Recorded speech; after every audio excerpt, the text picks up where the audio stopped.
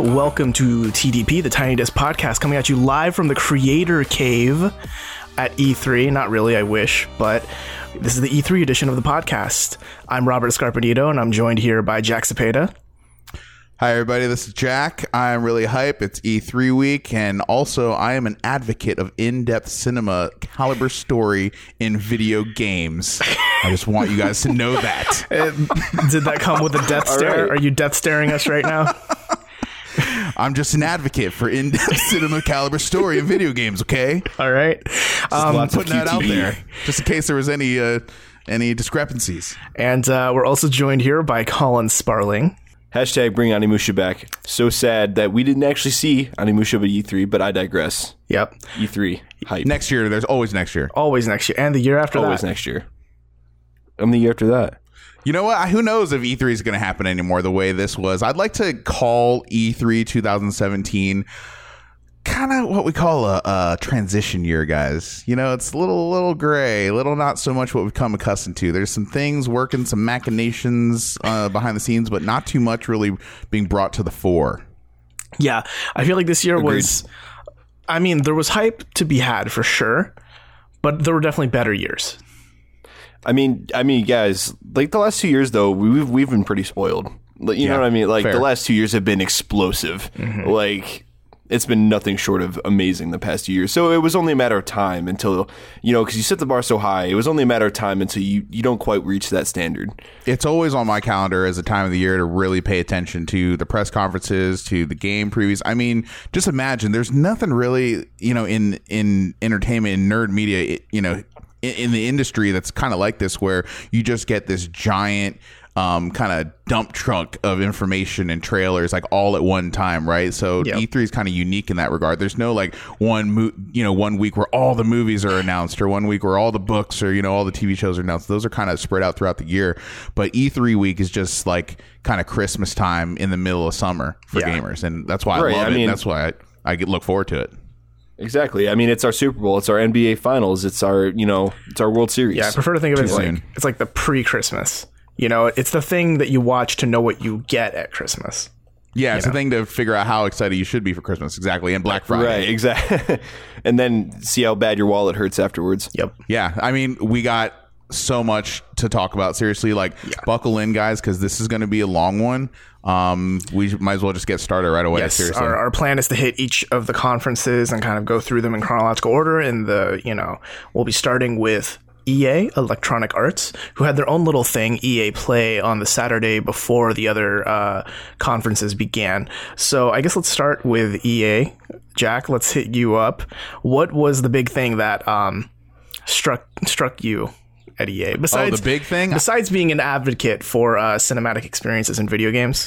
I'll remember EA always this year as probably the press conference. And they started out, you know, as the press conference that had the most cringe, to me, at least. There were two moments, at least, and I hate to call it out. Yeah, but I know what you're talking about.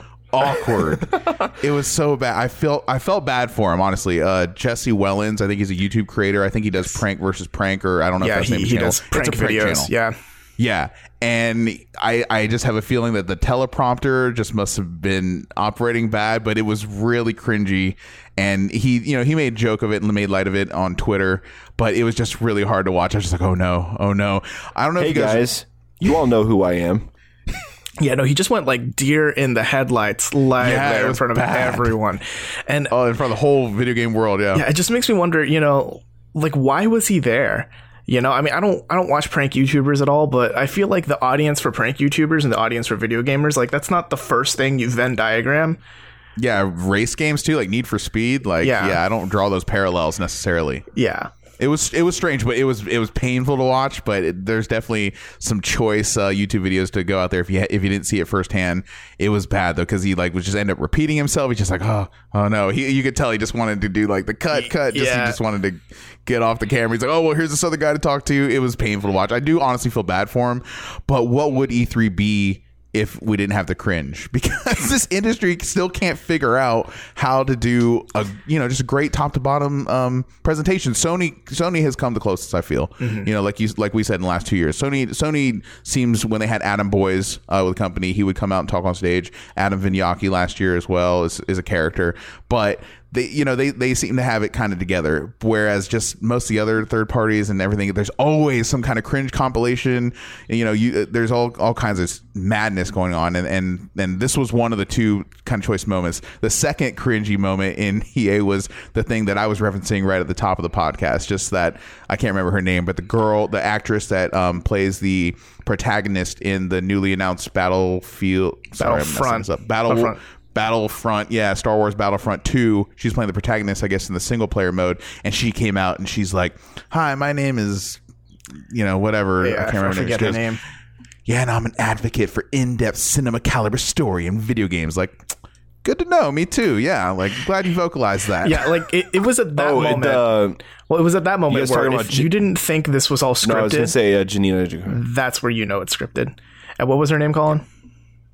Oh, I'm sorry. Her name is Janina Gavankar. Gavankar. Okay. Yeah, it's hard to say. Yeah. I remember it was weird, but yeah, that to me, it was just such a laugh out loud moment, because the look on her face and just like she's brooding. She's so dead serious about it. It was not a joke. Yeah, it's not meant to be funny. It's like she was trying to dominate everyone in the room. It just totally backfired. Yeah. And like I said, E3 just every year has just the cringiest moments, man. Yeah. And that was one of them. See, to me, the big. Oh, go ahead, Colin. 90% of them being Aisha Tyler. Just saying. Well, I mean, that was just one thing last year. But no, so the big thing for me that was like really cringy for EA was just the overarching way they tried to market their games this year at E3, because they thought it was a good idea to say, hey, let's bring all these YouTubers and these Twitch streamers, let's bring them here and let's make the creation cave, the creator cave, where they'll sit there and they'll play games and they'll create videos for you right there. And they're gonna be streaming live to their audience, in the middle of a press conference. Yeah, it's man, I don't know, they're trying to pay influencers to help influence their market, or their market for like giving people the idea of like, hey, EA games are fun. But the way they did it, it's like they kind of tried to neuter all the streamers' personalities and try to make them like clean cut, like just market our game. Don't be yourself. Just stream our game and say that it's fun. Stay on message. Yeah. Become a PR advocate. Yeah. And that ruins the point. Like people don't follow streamers because they have a message they give. They follow streamers because, they're funny or they tell good stories or their mannerisms, like what makes them a human being. And EA just bottomed out and said, don't be you, but say Battlefront 2 is really fun. They're not journalists, I mean, and I don't mean that in a negative way, but I'm just trying to be objective about it. Like streamers, YouTube personalities, they're not journalists. They're not held to any kind of conflict of interest standard or whatever. If you give them a free game, chances are they might play it. Yeah. I mean, I'm willing to bet probably the average YouTube streamer or Twitch streamer probably has dozens upon dozens of free game codes in their inbox right now from the litany of companies out there trying to get their games promoted by them. Because what are you going to do? You're going to give a publication, you're going to give I don't know, the Wall Street Journal or something like that. Just like a well-known company. You're going to give them something and then the critic's going to shit all over it and then it's over. Or you're going to give it to someone who likes your kind of games and will be positive about it, and not have to pay them as much to get a all positive message out there. It just really comes down to that. As simple as that. You want people with a large audience to say nice things about your game as cheaply as possible, right? Economics 101. Yeah. That's a bigger conversation aside from E3, but it's definitely the way the industry's evolving. Yeah, the way EA marketed it was pretty bad, but let's just start talking about the more positive things about it, or at least things that are less cringy. Let's talk about the games themselves that were announced. So the big one that stood out to me, and this is a very little, like in the grand scheme of people who EA are talking to, is probably a very little one. But I'd really like to talk about A Way Out. Did you guys see that? Yeah. Oh, absolutely. Yes. Yeah, that is probably my favorite game in that demonstration. Oh, yeah, totally. Same. Yeah, I'd have to agree. Like, did either of you play Brothers Tale of Two Sons? No, I didn't. Oh, you got to get on that. You can play it in an afternoon, too. Yeah, it's like a 2-3 hour game. All you just need is a controller. I mean, you can do it keyboard, but controller preferred, I think. It's a really cute little game. It's got like basically puzzle platforming, and it's a co-op game made for single player. I think is the best way to describe it. What I'll say, I don't want to spoil it for you, Colin. I definitely think you should play it. But what I'll say is that I was just not expecting the end of that game. I was not ready for that at all, like on an emotional level. Yeah, I started crying at the end, and I was like, I didn't ask for this. See, I was stopping short of saying that I did the same thing because I didn't want him to like get there and be like, I don't want him to expect like something that big to happen. But just play. It's an awesome game regardless.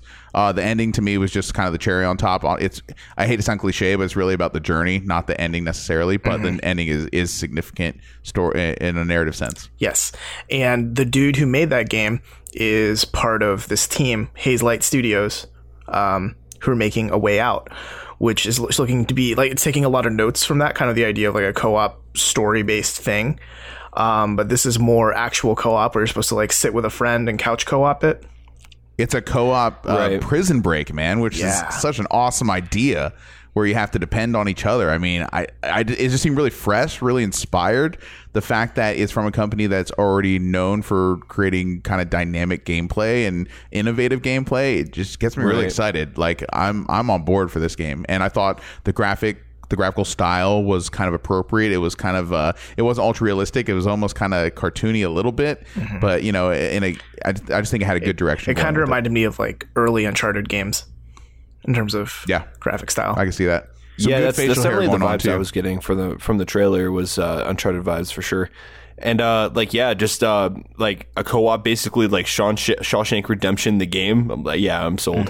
Like the thing that really sold me on the game was the idea like your friend could be in a cutscene while you can still be moving around and doing stuff around that cutscene. You know, like and it looks like it dynamically splits the screen too for like who needs to see more, right? Yeah.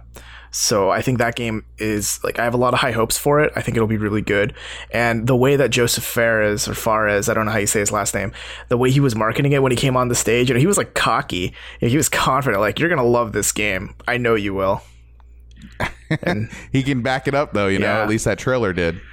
So now I understand. I definitely am looking forward to it. I just the writing really is something that is fresh and unique. Yep. So EA also revealed a lot of sports games, sports, all kinds of sports. Sports. All the sports. They showed, if I'm not mistaken, they showed Madden 18, FIFA 18, and NBA Live 18. I think no surprises. Yeah, that was it for sports. I can't believe they're making another NBA Live. Yep. NBA 2K they're holding on to that one. They're trying hard. Yeah, NBA 2K has them beat so hard, and they just, I don't know why they keep trying, man. You know, one surprise for me with that, no Hoop God this time. The Hoop God, I didn't see him. At least did I miss him? I don't know. I didn't see him.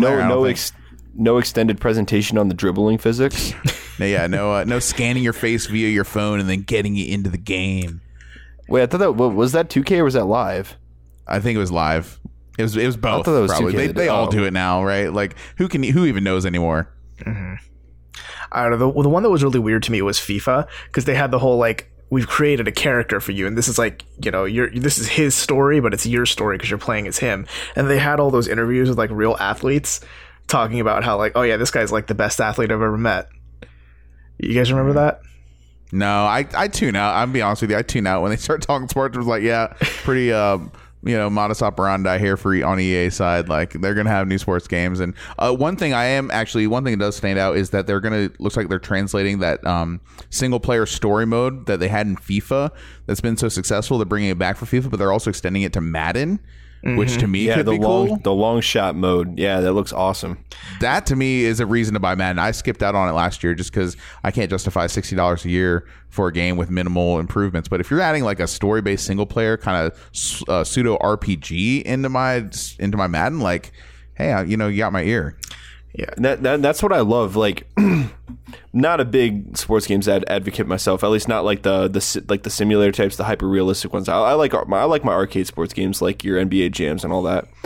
But like this whole idea of all these sports games taking this direction where they're having like actual story modes, as their like in place of like what would be like a franchise mode, for example.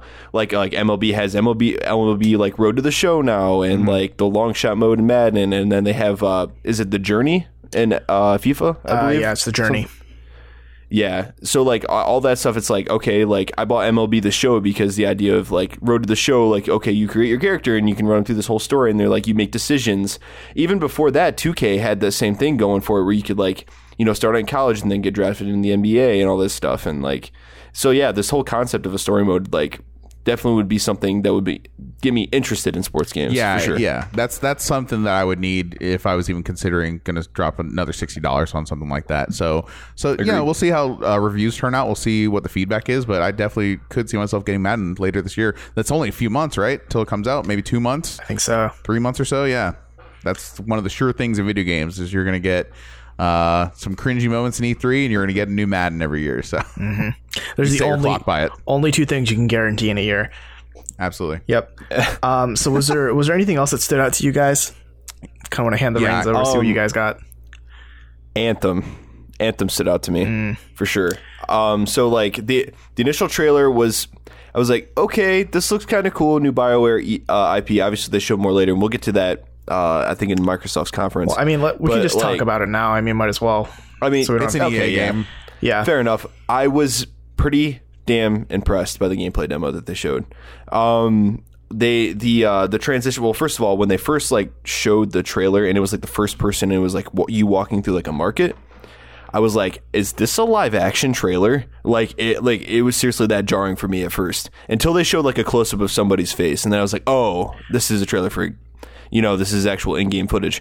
But then they're like, when they showed actual gameplay of you getting in, what do they call them, the mech suits? Javelins. Yeah. Your character jumps in this javelin.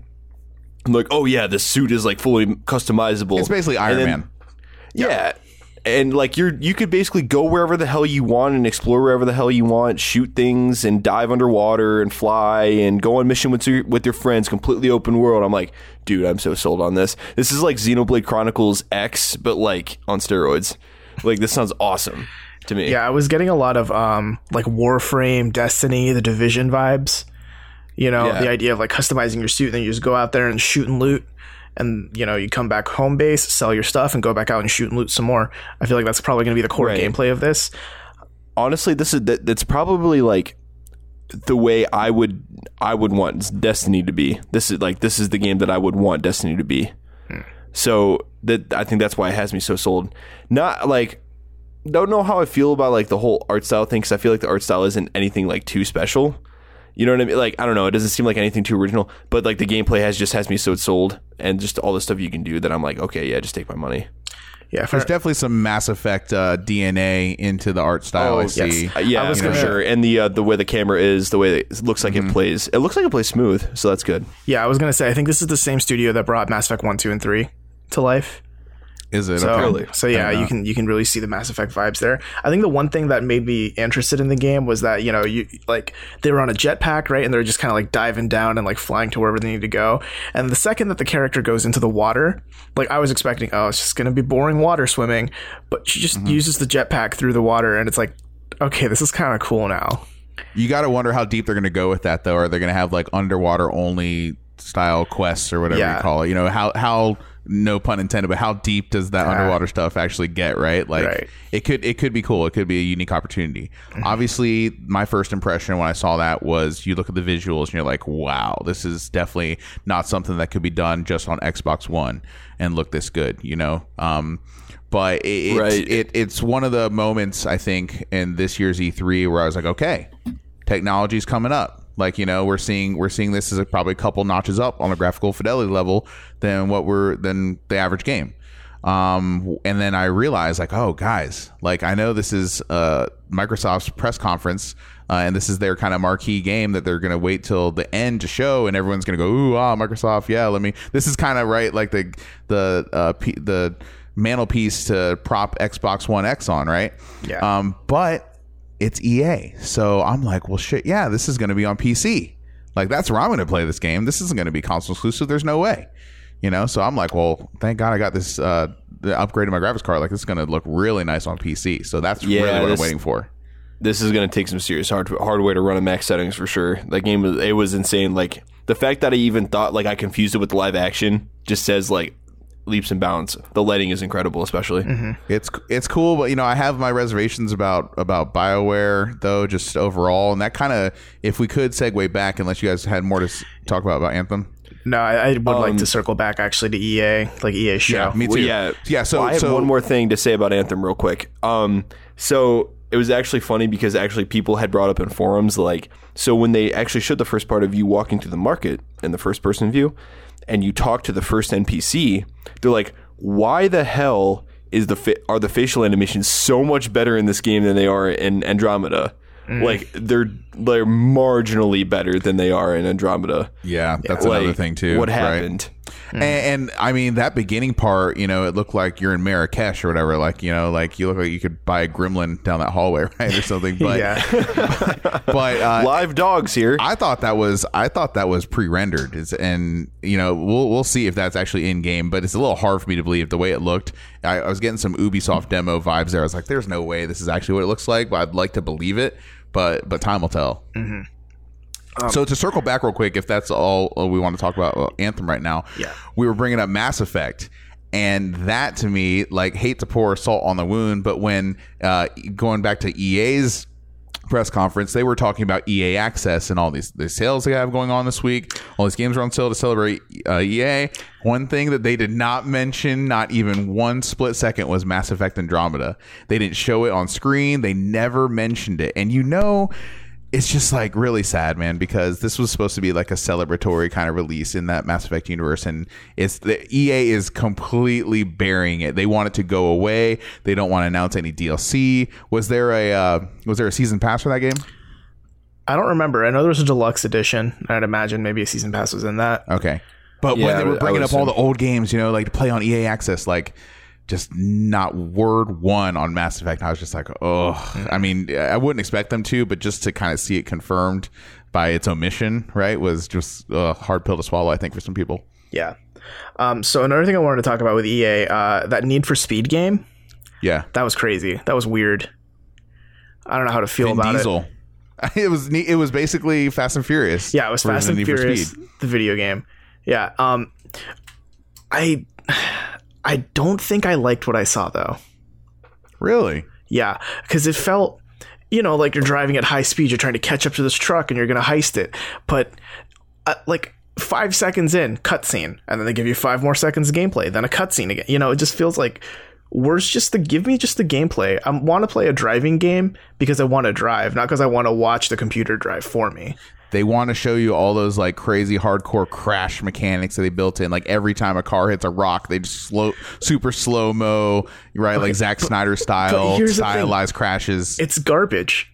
It doesn't look good. Like, okay, you're telling me that when there was a point in that trailer where a car hit the main character's car like from behind and then just it just stopped and it was like, you know, and just whenever you looked at the crashes, they'd slow-mo it, and then they'd, focus on the car that just got wrecked, but it doesn't even look wrecked. It just looked like it got a little fender bender, and then with just, a small Michael Bay explosion near it. The cars didn't look destroyed in any way, and all the takedowns looked like fake. I know it's a video game, it's all fake, but it just looked like they weren't even trying to go for realism. It's just like, oh, the car stops. Oh, no. Man, when are we going to realize that no car game does demolition like Burnout does? Well, it's interesting you bring out Burnout. Yeah, that's the kind of the celebrated, right, kind of crown jewel of the genre. Yeah. Is Burnout, and I think that's really what they're aping on here. They're really hoping to play on nostalgia for that old series because there aren't new Burnout games coming out. Well, I mean, the ex-devs of the Burnout games actually made are coming out with a spiritual successor to Burnout, Danger Zone or whatever. But it's basically it's already out. Yeah, Danger Zone. It's already out. Oh, really? Okay. I have kind of lackluster reviews, honestly, but yeah. Oh, really? Yeah, well, because they just took the Demolition Derby mode or whatever, the Crash mode or whatever from Burnout and just made that its own game. Oh, I think I did. Now that you guys mentioned that, yeah, they took out that whatever that mode is. I can't remember, takedown mode, or I'm not sure if I'm saying it right, but yeah, which is really disappointing if it didn't do very well because I was actually kind of excited for that. Yeah, I want to look that up. I'm going to look that up in the future. Yeah, this game, Need for Speed Payback, it looked good though. I thought the graphics looked good. Well, of course, it's a racing game. Yeah, it's not hard to make racing games look good anymore, but this seems to be the genre that most console developers use to kind of show off, right? Like how good their console, can render graphics and stuff like that. I thought it looked good. I mean, it's been so long since I bought a Need for Speed game, like spent actual money on a Need for Speed game. Like it'd be really hard for me to imagine picking this one up. I'll keep an eye on it, but from a distance, from arm's length distance. I thought it was a good demo. I mean, it came off that real awkward Jesse Wellens kind of flub. Oh no. But it's a racing game. It's 17. Like, I've got other ways to spend my time. I'll stick to Project Cars. Okay. So we should probably move on, but I think we would do injustice if we didn't mention Star Wars Battlefront 2. Yeah. Yes. Yes. But we do need to be quick about it. So let's give like a quick 30-second impression. What do you guys think? So I think it's cool how they're including the prequel stuff. The stuff that they showed like I think multiplayer gameplay from like the episode 1 maps, I believe. I mean, it was really weird that there was a really big lack of campaign. Why that struck me. I don't know why they didn't show much from the campaign, because that's why a lot of people are going to be buying the game. So. Yeah, I wanted to see a lot more of the campaign, but instead it felt like it was just the same exact thing I saw 2 years ago at E3 when they were like, here's Star Wars Battlefront and here's like gameplay of it. I felt like it was pretty much exactly that again. Yeah. Darth Maul looks dope though. Okay, so I'm feeling like, based on your guys' sentiment here, that I might be the most hype of the three on this game. Like, I am actually shocked because I have Battlefield 1. It's good. Battlefront. It plays on, or Battlefront. Well, I have both, right? But I have Battlefront 1, and I play it, and it kind of covers the first 3 games. But I didn't know until looking at EA's press conference today and seeing this game in action multiplayer-wise, I did not realize until actually seeing it how much I needed an episode 1 squad-based multiplayer shooter. I thought the graphics looked awesome, and seeing it there, like seeing Naboo rendered like that, brought back all kinds of fond memories I have. I know episode 1 gets really a lot of hate shoveled onto it, but I have fond memories of it. It's not my favorite Star Wars game, but I don't think it's nowhere near as bad as episode 2 and episode 3. I think it's probably my favorite of that trilogy there. But seeing the droids and seeing just all the cool art design and again, like Naboo rendered that well, I was like getting really excited about it. I was like, you know what, I need this. And then having I can't remember like the Star Speeders or whatever the planes are and that the aircraft in that universe are called, but just seeing those and seeing the cockpits and just seeing it run, DICE is going to have this game running at a great frame rate. Like that's like one of their calling cards for multiplayer.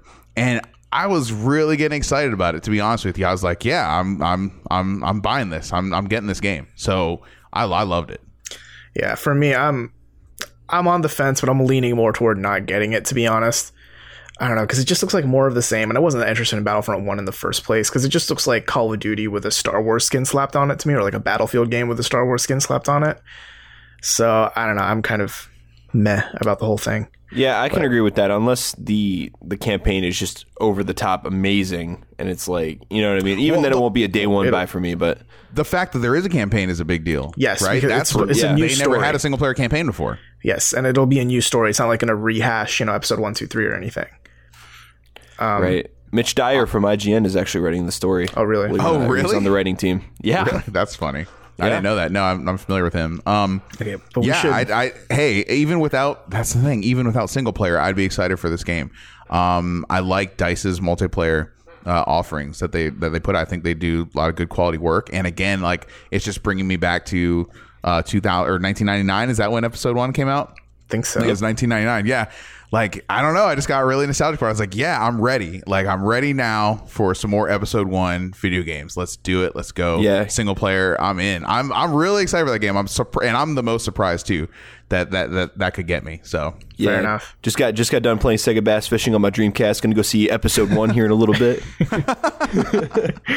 All right, so let's move on to the next conference that happened at E3. Technically the first conference of E3, Microsoft.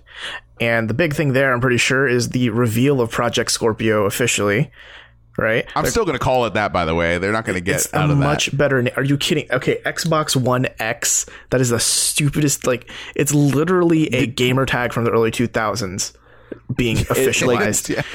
Are we really surprised, though, guys, at this point? Like, it's obvious that Microsoft can't do naming conventions. Well, you know what they did, right? They were sick of people calling the Xbox One the X-Bone. You know that abbreviation? Dude. Xbox One, X-Bone. So what did they do? They just made it Xbox One X, abbreviated just to Xbox. So now it's just Xbox. Like, Xbox. Didn't someone, I think either from Microsoft or Ubisoft, like actually call it X-Bone on stage and then like quickly correct themselves? Yes. Yeah. That was hilarious. What? I was like, that happened? Oh, no, It cut happened. it. On brand. Stay on brand. Oh, God. Oh, God. Everything's on fire. Yeah, so here's the thing. If you were playing a drinking game during the Microsoft conference, if your trigger word was 4K, you'd be drunk in the first 10 minutes. 4K was slung around everywhere. True 4K and real 4K. Ultra high definition 4K. What's up? Can it handle 4K? I don't know. I'm honest. Like I'm worried that it might not. I'm gonna be honest. I feel like this is all like marketing bull. But that's the promise and the dream. Everything's 60 frames a second. Everything 4K. We'll see, man. Yeah. Dude, $500 machine that can handle everything native 4K. Yeah. That's what I was gonna say. Also, you need to take a drink every time they said vapor chamber too, because they were not or teraflop. Yeah. Oh man, there was a bad drinking game to be had there. This is an example, guys, of where I hate being right. And I was right about the price point. Robert? $499. $499 for the Xbox One X. Yeah. We have to spend some time talking about this because... isn't that's the number we threw around too in our predictions? I was saying, like, right? Guys, because how strong they are. Whenever they get out in front and say, talk about the capabilities and try and sell the value, that's where you have to be worried about how much things are going to cost, right? Because if it was going to be cheap, they would have kind of front loaded the messaging with that. When they're saying it's going to be powerful, it's going to be the most, all that language, all that rhetoric, it's going to be the most powerful video game console ever in the history of mankind. Like, TM. Okay, this is going to be expensive, right? Exactly. So $499 is too much. It's a direct competitor to the PS4 Pro. Correct me if I'm wrong. That's $399, right? Currently on the market. Exactly. Yeah. So and it's going to be cheaper because it's been out for almost about a year or so, and it's going to be cheaper come Black Friday, come the Christmas time. Now, to be fair, the Xbox One X does outperform the PS4 Pro, like, easily. It's no contest how much the Xbox One X can do more. Technically, like, it does. There are vapor chambers, right? Right, yeah. It's 6 teraflops compared to 4 teraflops. I think that's a bigger number. But I think if you're a console gamer, you're, like, generally more casual console gamers aren't as into the whole, you know, like, who's got the bigger tech, you know, who's got the best numbers. You know, they're just looking for that box that plays their video games, right? And Xbox was real keen to sell you, you know, during their presentation, oh, look at all the games coming out. Look at all the games coming out. Yeah, in 2018 and beyond. Like, what really were they showing that was definitely 100% coming out this year, right? Yeah. That was what they were hoping to say. I mean, they had a couple games that were coming out this year. Because here's the Microsoft conference had a lot of games, and I think we need to, like, hit them rapid fire for the ones that we want to talk about. But whenever I look at that console, I just think... I don't plan on buying this. I might be a little biased because I'm more of a PlayStation person when it comes to consoles anyway, but I can't imagine owning an Xbox One and thinking, oh, I can't wait to buy an Xbox One X, right? Because if you $500, yeah, even it's double the price. It's double the price. Yeah, even if you go to, you know, GameStop and, you know, it's like, hey, trade in your Xbox One and we'll put like $150 down on it. It's like, so what? That's still $350. You know, yeah, and they wanted to, you know, the messaging for this was very much, this is not a new console. This is it within the Xbox family. This will do everything your Xbox One S can do. You know, it's not like you're buying brand new technology. You're just literally buying a console you might already own or have owned in the past, more powerful, more capability. And by the way, they were trying to also say, oh, even if you don't have a 4K TV, we're going to super sample so it'll look better. But is that worth $500? Yeah. You know, nope. I don't know. Not for me. I can't imagine it selling well, but I feel like it'll still sell. It has a market. I see kind of like two sides for this. So on one end, like, it feels like we're in 2013 again, guys. I mean, like, so PS4 drops, comes out at $400. And it's like, I mean, the difference being the PS4 was the more powerful console at the time. But the Xbox drops with a not optional Kinect with it, and it's $100 more expensive. And it comes with a Kinect that nobody wants. Mm-hmm. So here we are again, sitting at the $400 and $500 price points. Granted, on a smaller scale, because, I mean, PS4 Pro really isn't selling like a crazy amount. you know? Right. But Xbox One X, I definitely think has more appeal than the PS4 Pro does. In that, so PS4 has the games. PS4 has the games. That's the most important part. Yeah, and you're not wrong. But it goes without saying that the Xbox One X, the fact that you have a $500 machine that can play, if it's true, if it can play 4K, like almost every game at 4K native resolution, that's really impressive at $500 price point compared to a PC that you're going to probably spend about $1,000 on. That's fair. That can play most games at 4K. So have you guys actually had a good look at what the console looks like physically, the box? It's tiny. Yes, it is small. It's the smallest Xbox ever. Let me ask you something. All right. Did you guys have a PS2? Yeah. Look at him. Oh my God, it does. A PS2. It looks like a just PS2. flipped on its side. It's not. I don't want to say exactly the same. It looks a little more refined, but it definitely has borrowed its design from a PS2. Honestly, even the lines, like the grill lines on the top or on the side, I was like, how is this like allowed? This is like blatant. Really, and they're thinking mentality. I can think like Microsoft. I feel like they think like a machine. They don't really think like human beings. They think like computers. They're like, so we want our system to be the most successful system in the world. What let's Google most successful video game system in the world and just pictures of PS2 came out. Like make that. Yeah, let's Put the Xbox machine in that. Yeah, make that. That was what was successful. So. Let's do it. But it looks way too much like a PlayStation 2 for me to be comfortable with, like for me to just like let that go. Right? It's too blatant to me. Definitely, like honestly, I don't know why I never even thought of it until you said something. Absolutely. But like, yeah, it's definitely like it's got to be like some sort of subliminal marketing going on or something. Like it totally, like minus the ridges that are along the side of a PS2, like it's pretty much there. Yeah. Now that you say something, all they need now is the tray. If they would have had like a disc tray instead of like the load-in dock or whatever, I don't know what you call those, where you just insert the disc. Like it would have been dead ass at PS2. I have some other bullet points I wanted to bring up with Microsoft conference about the console, or just about the conference overall, like some of the games and some of the things that weren't mentioned as well. What did you have anything else to add to the console? Yeah, no, I'm pretty much done with the console conversation. I think it'll sell to certain people, but I feel like it's not going to be big. I feel like it's not going to be what Microsoft hopes it is. Okay, my two things are 2 bullet points I want to hit here are things that were discussed in the conference, and then also something that was not discussed that is definitely a significant omission. So original Xbox backwards compatibility, that's pretty big, at least for someone like me who has fond memories of playing games. Yeah, that is pretty crazy. They said Crimson Skies on stage and had they had gameplay on the screen. That was awesome for me. I was like, I never was expecting that. I know people were kind of begging for it and asking for it, but to actually see it come true was pretty cool, pretty nostalgic. I have to wonder, are they going to bring back Xbox Live Arcade like multiplayer gameplay for these original Xbox games? That to me could be pretty awesome, because I was actually really dominant Crimson Skies back in the day. I was like ranked like nationally. I was probably like in the top like 200 in the nation, which is like the most serious I ever got about a video game. So oh my God, I don't know. Yeah. Oh, I know. Yeah, you guys want my signature now, right? I didn't even know people got that crazy about Crimson Skies. Oh my God. I played it every day, and I was always an ace in that game for whatever reason. Who knows? So I was really excited about that. Is there anything you guys want to add to that?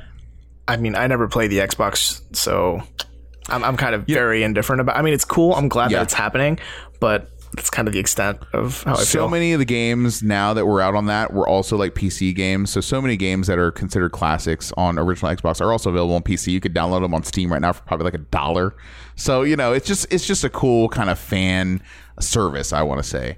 Okay, so that's something that was included. And so my second bullet point, something that was completely absent from Microsoft this year. VR, guys. Yeah. HoloLens.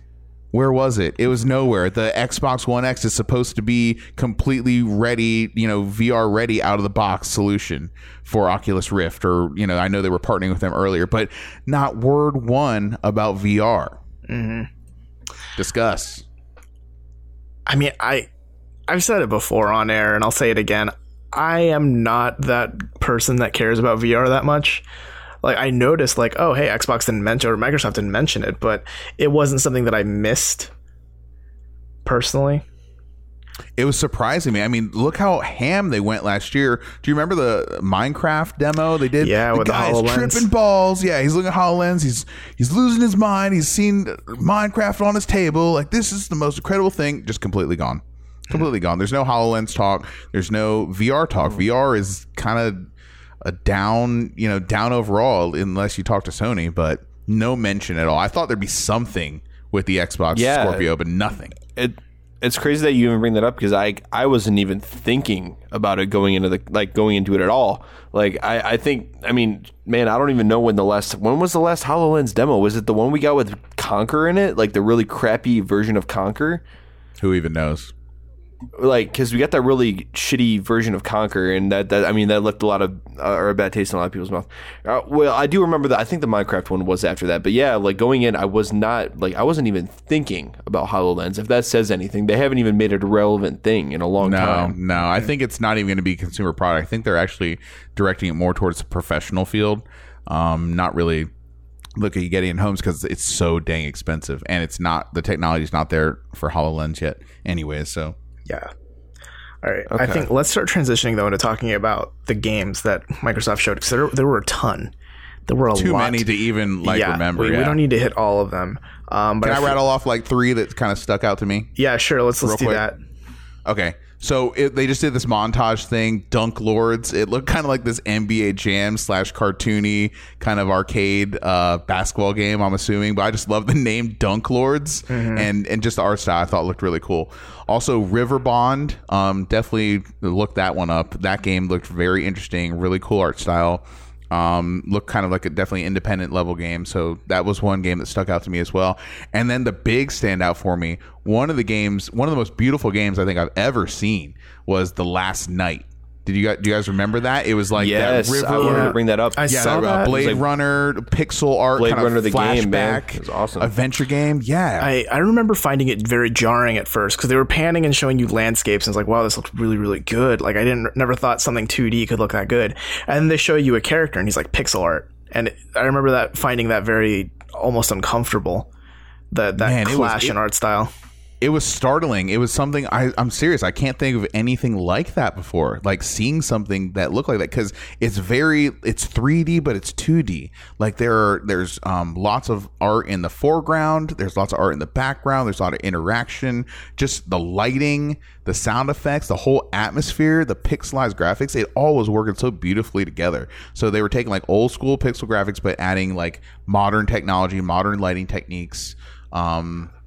It was really striking, so I'm really looking forward to that. Did you guys happen to see, just on a separate note here, on the PC game show when the developer guy came out for The Last Night? Yeah, I saw. Do you want to talk about how awkward? Do you want to talk about how awkward that was? Yeah, he was it looked like he was very uncomfortable on stage. So he's never talked publicly in his life. Do you remember what he said? Something about Twitter, right?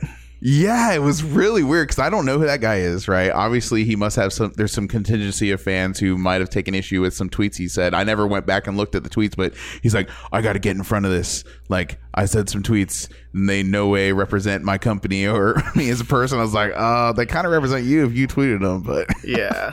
I just thought it was really awkward. I didn't see this, so wow. Yeah, it was just really awkward and just like he could have done without as far as I was concerned because I just wanted to hear about the game. Mm-hmm. But yeah, who knows?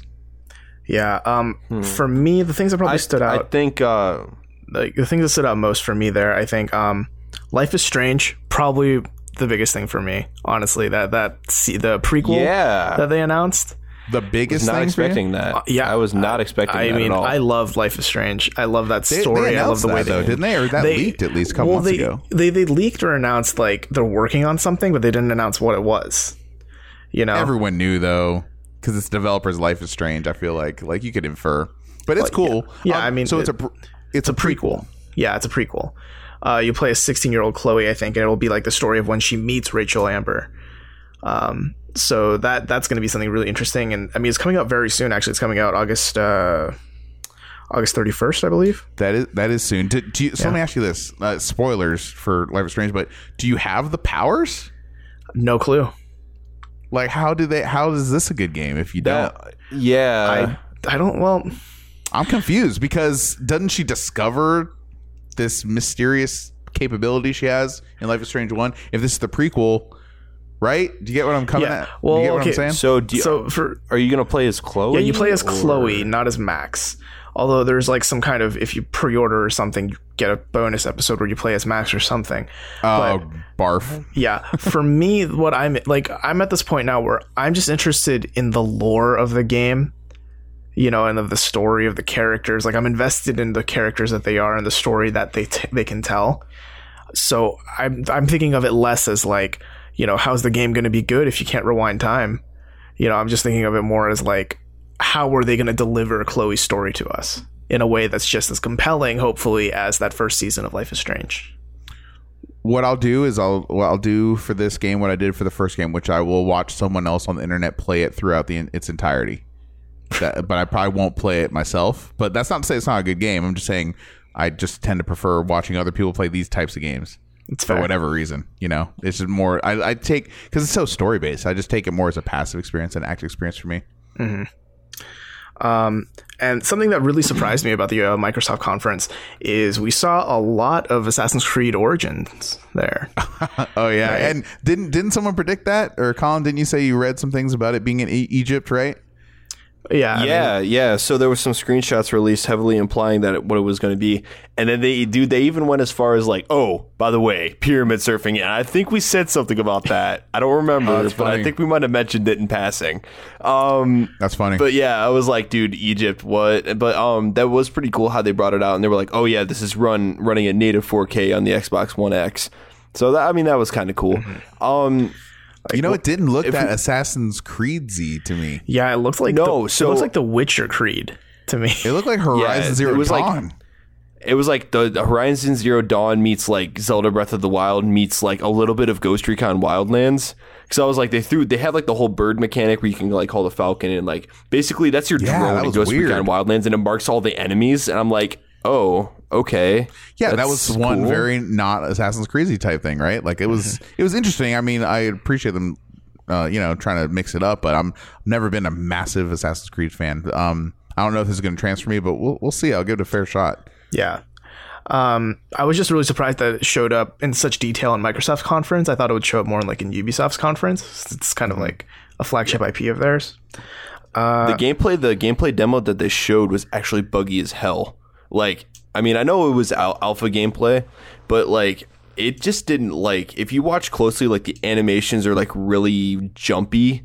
And like when they grab onto things, it looks like the character's like not actually grabbing onto it. There was literally a point in the demo where like he was standing on the top of a rock and you could tell his feet were just literally floating in air. Yeah, I hate that. Yeah, I hate that. So I'm like, dude, this is like, I know this is alpha gameplay and it's early, but like it just looks bad because you can actually climb rocks now, a la like Breath of the Wild kind of. Right. But like it's just, it looks so unnatural and it's like, what are you grabbing onto? You're not grabbing onto anything. Well, it's out this year, right? Yep. Yeah. October 27. So better get some beta quick if that's alpha footage, right? Yeah. Yeah. It looked to me, I mean, I was kind of just looking at it, you know, I wasn't paying a huge amount of attention to it when it was on because it's Assassin's Creed, right? But it looked to me like it was damn near finished. Yeah, that's what I thought too. Yeah. I mean, obviously nobody wants another, Unity where it comes out basically broken and unfinished. Yeah. But yeah. I mean, we don't want that for any game to come out, really. No. Not just Assassin's Creed on its own. Assassin's Creed. Yeah. Was there anything else that stood out to you guys as like you definitely want to hit it for Microsoft's conference? Dragon Ball Fighter Z. I was waiting for that one. Yeah. Dragon Ball Fighter Z, dude. A 2D fighting game by the Guilty Gear team from Bandai Namco. Like, from Arc System Works. Yep. Sold. That's who you want making your Dragon Ball Z game, I feel like. That developer. Yeah, like, they've proven themselves. Gameplay, like the art style was cool. Like the gameplay felt fast and like it had like the fluidity. Like it almost had like the fluidity of like a Tenkaichi game, but like in a 2D space. Yeah. So, and like I love the whole like the art style of the Guilty Gear games where it's like a side view and it looks like it's pixel art, but it's not. Like it's actually like 3D models. and the way like the frames, the way I don't know, I really like the way it looks. It's like playing like a cartoon. Yep. Really. It's objectively it's beautiful. Awesome. Like you said, it looks like you're playing an animated TV show or feature film. It like the graphical fidelity has reached that peak now, which is pretty awesome. I'm not a big Dragon Ball Z guy. I don't think this is gonna convert me, but I appreciate what they're doing. Mm-hmm. Yeah, I'm glad that they're doing a 3v3 fighting system a la like Marvel v Capcom. So it'll be interesting to see like how in depth the fighting system will get because of that. Mm-hmm. Yeah. Anything else Microsoft wise, guys? Because we got other ones. Yeah, we do have other. I mean, there was Metro Exodus, but I mean, that was another game good. I thought. Yeah, I was like, wow, the graphics here. This is Oh well, yeah, of course. Metro always has impressive graphics. Mm-hmm. This looks like a couple notches up from their last one. And they showed more. This looks good. Yep. Yes. And then they showed more Sea of Thieves, which I mean, I kind of did want to hit on that a little bit. Like, what's your guys' impression of Sea of Thieves? I'm curious. They don't know how to eat bananas in that game, I guess. No, that's how I eat my banana, just peel and all, man. No, just like shove it straight in. Polygon's Griffin McElroy actually like on video just eats a banana like that. Like in response to this, it was great. He's like, I've been doing it wrong this whole time. Nailed it. Oh no, I don't know. I'm kind of interested in the game because I've always like. Did you guys ever play Guns of Icarus on PC? No, but it's a pirate destiny, right? That's what it seems like. Yeah, well, I mean, because Guns of Icarus, what that game was, it was like steampunk, like flying boats, and it was the same gameplay of like, one person's the captain and then the three other people like run around the ship and like man the cannons or repair the hull, stuff like that. And I found that to be very fun and like very engaging, like squad building, like team building gameplay. So I'm hoping that Sea of Thieves kind of, helps expand on that, because it really feels like, in Destiny and games like that, you can just play them on your own. You're always more than capable of killing everything on your own. Mm-hmm. Whereas with Sea of Thieves, it actually looks like you do need to rely on your teammates. You do need to actually work together, and you do need to actually talk to each other. And I kind of am digging where that's going so far. Yeah. I don't know. Like, I still don't know. Like, I think I just have to wait a little bit closer till like I want to see a little bit more of it. But like, I don't know. Sea of Thieves looks cool. I like the idea of it for sure. Like a multiplayer, like basically pirating game that you can play with your friends is pretty awesome. Yeah. Well, I definitely think. Go ahead. Oh, I was just gonna say, like, I think the biggest, and just kind of a little bit to transition here. I think the biggest gripe I have about the whole Xbox conference was that they kind of like they throw around the word exclusive a lot, right? But it's like they don't really know what exclusivity is. You know what I mean? It was never only on Xbox experience. You know what I mean? They would say it was always like console launch, console exclusive. It's like, nah, dude. Like you want only on Xbox. That's how you want it. You know what I mean? Because they have only on PlayStation and all, et cetera, et cetera. Yeah, I mean that's the tough thing though, right? Is that because of their Play Anywhere system, almost any first party game is never only on Xbox anymore. It's also on Windows 10. Exactly, and that's a big reason why that's killing the Xbox, and it's probably going to kill the Xbox One X too. I mean that's another reason for me not to buy it. Is because I already have something that can play the games just as well, probably better. Got double the teraflops, so right, that's how it works. Exactly. That's the equation. Exactly. So yeah, I've got those flops, guys. I don't need to spend $500 on 6 more. So you heard it here first, folks. So if they're flopped out, yeah, exactly. So if they're just gonna nudge along and make every like quote unquote exclusive available on Xbox One and Windows 10, like. Either they need to start charging more for Windows 10 or like they're not gonna. I mean, you know what I mean? They're not. Sea of Thieves is on PC too. Yep. Right? Like, yeah, it's. Yep. So again, it looks like a fun game. I like the part where you kind of cannon shoot yourself over to another ship. It has some cool things going for it, and it's got some whimsy to it, which is something this whole generation has kind of sorely lacked. Everything's so dark and dreary. It's coming back slowly but surely. It's definitely not like beginning of last generation, like Xbox 360, PS3, 2007-ish, when everything looked dull, green, and gray, and Unreal brown. Engine 3, yeah. Mm-hmm. Yeah, exactly. And everything looked like Gears of War. I'm ready for Rare to put out good games again. It's been too long. They're not the same Rare from, Nintendo 64 and Super Nintendo, but dang it, like, I want some whimsy. And if Sea of Thieves is going to bring it, then we'll check it out. I'm not super hype on it, but again, it's one of those games that I'll wait. It's kind of wait and see kind of style thing. Yeah. I know real quick you're talking. Oh, go ahead. Well, I think we should transition. So speaking of whimsy, I think let's take a trip to Bethesda Land. Yay. Yeah, yay. Bethesda Fun. Land. Bethesda Land. That the way that they conferenced that whole thing, it was basically just a giant long video with Pete Hines occasionally coming out and being like, "Hey, get excited. Watch the video." I think the thing that stuck out to me most there, Wolfenstein 2. Wolfenstein, and we kind of predicted that too, that might make an appearance last week. So awesome. Yeah, the Wolfenstein 2, the new Colossus, October 27. That's pretty soon. It's 4 months. The way that was cut was just so like bizarre. And the guy dropping acid at the end of the trailer, it was just a weird thing. I mean, that game has a style kind of unique to itself. I can't think of too many other games like that. And I'm glad that they're just going like full bonkers with it. It's just kind of insane. It's so silly. BJ is just this god of destruction that just kind of walks around hating Nazis. Like that's kind of it. You know what I mean? I'm all out of bubble gum. Yeah. I mean, like, you know, they've given him some character development, you know, like he's with a girl and like, you know, he was in a wheelchair in the beginning, but then he becomes like Mecha Blazkowicz, you know, like with that suit. With the helmet. No, it looked good. It definitely looked hype. The trailer was awesome. I'm excited for more. And actually, after watching that trailer at the end of the Bethesda press conference, I actually went back in Steam and like re-downloaded both of those games because I still haven't played. What is it? Old Blood? I've never played that either, actually. Yeah, I haven't. I bought it. I just haven't played it yet. So I'm gonna go back. I might go through both of them and check it out. I didn't even get a chance to play the new Wolfenstein or the last one anyway. Yeah, I heard it's pretty awesome. Very, very good. Like watching that trailer made me want to play through the old Wolfenstein again. Yeah, enough time has passed. It's ready. It's time. Mm-hmm. So another pretty good looking trailer from there, Evil Within 2, which was kind of, for me, unexpected. Yes, I was kind of like partially expecting it, but at the same time not. Like, I don't know, it just seemed one of those things where like it was kind of asleep for a little while, and then it was like, maybe it's about time for an Evil Within sequel. It's more of a hunch than anything. But I'm glad that we got it, and the trailer looked awesome. At least the gameplay trailer. The cinematic trailer was okay. It was okay, but like the gameplay looks just awesome. It's like it's basically going to be like Resident Evil 2. Like they're going to take everything from the first one and just amp it up. You know what I mean? See, I never played the first one, but I don't remember hearing like stellar reviews about it.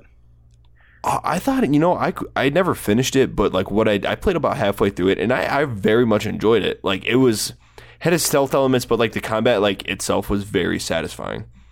And it had a lot of contrast. Like you never really got bored looking at the game. Like there was always a lot of different settings and a lot of different enemies. And it was never boring. And the boss fights are very intense, especially like the scene where you had to like run around the hall, run down the hallway from that grudge-looking six-armed thing that came out of this pool of blood. That part was amazing. So I mean, I don't know. I think it deserves a little bit more praise than what it got, but I definitely think the sequel will do a really good job at righting a few of the wrongs that the first one had. Can I ask you a question about the first game? Were there milkmen in there? Milk people? Milk people? You know, you see the trailer of the second game. Because the trailer, I was like, people. What? I was like, well, okay, I don't know what they're going for here, but yeah, I guess, I mean, there must be in the second game, right? Like, just like, they just like, okay, we're gonna grab this guy and we're just gonna put him in a vat of milk. Yeah. And he's gonna become milk. He is one with the milk. He's one with the lactose. But not just any milk, vitamin D whole milk. Healthy stuff. That's how you achieve that thickness, that viscosity. What kind of podcast is this, guys? Skin like that? This is now a food Getting a little too podcast. excited talking about this right now.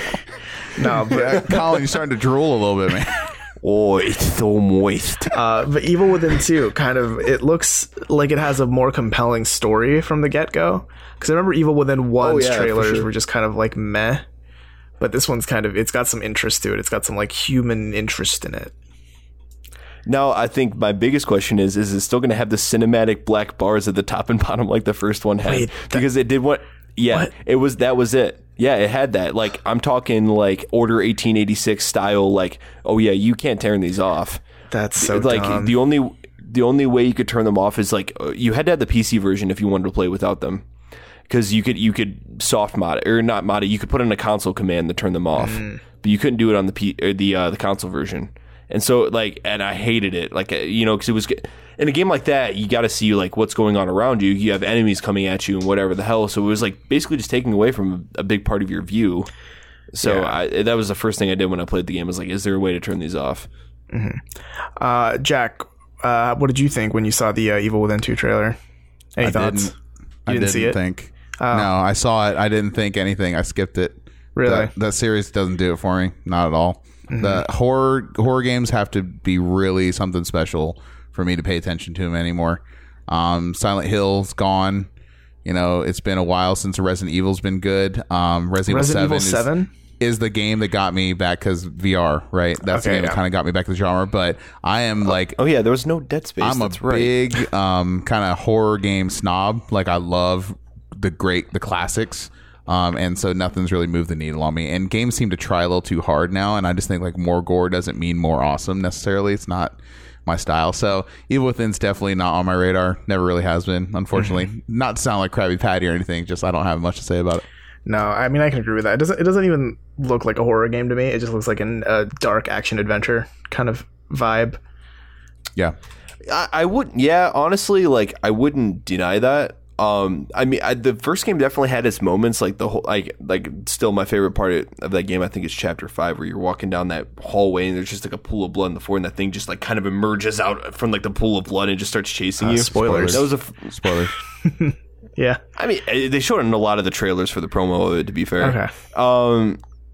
But like that part was like the first time in games for a long time where I was actually like screaming as it was happening. I was like, "Oh my god, it's God!" Yeah, but, the Dead Space series was one of the last ones too that I thought was good. I thought Dead Space 1 was awesome. So yeah, but there's so much to talk about Bethesda. I mean, honestly, like there's not. It's kind of one of the shorter presentations too. So unless you guys have anything to say about this title, like I had a couple things I wanted to bring up. So what did you want to bring up then, Jack? Doom VFR, the game that no one expected. I wonder what the nobody asked for. Yeah, no. Do you know? It's Fugazi. Virtual Fugazi reality. Yes, Fugazi reality. Man, I was gonna say furry.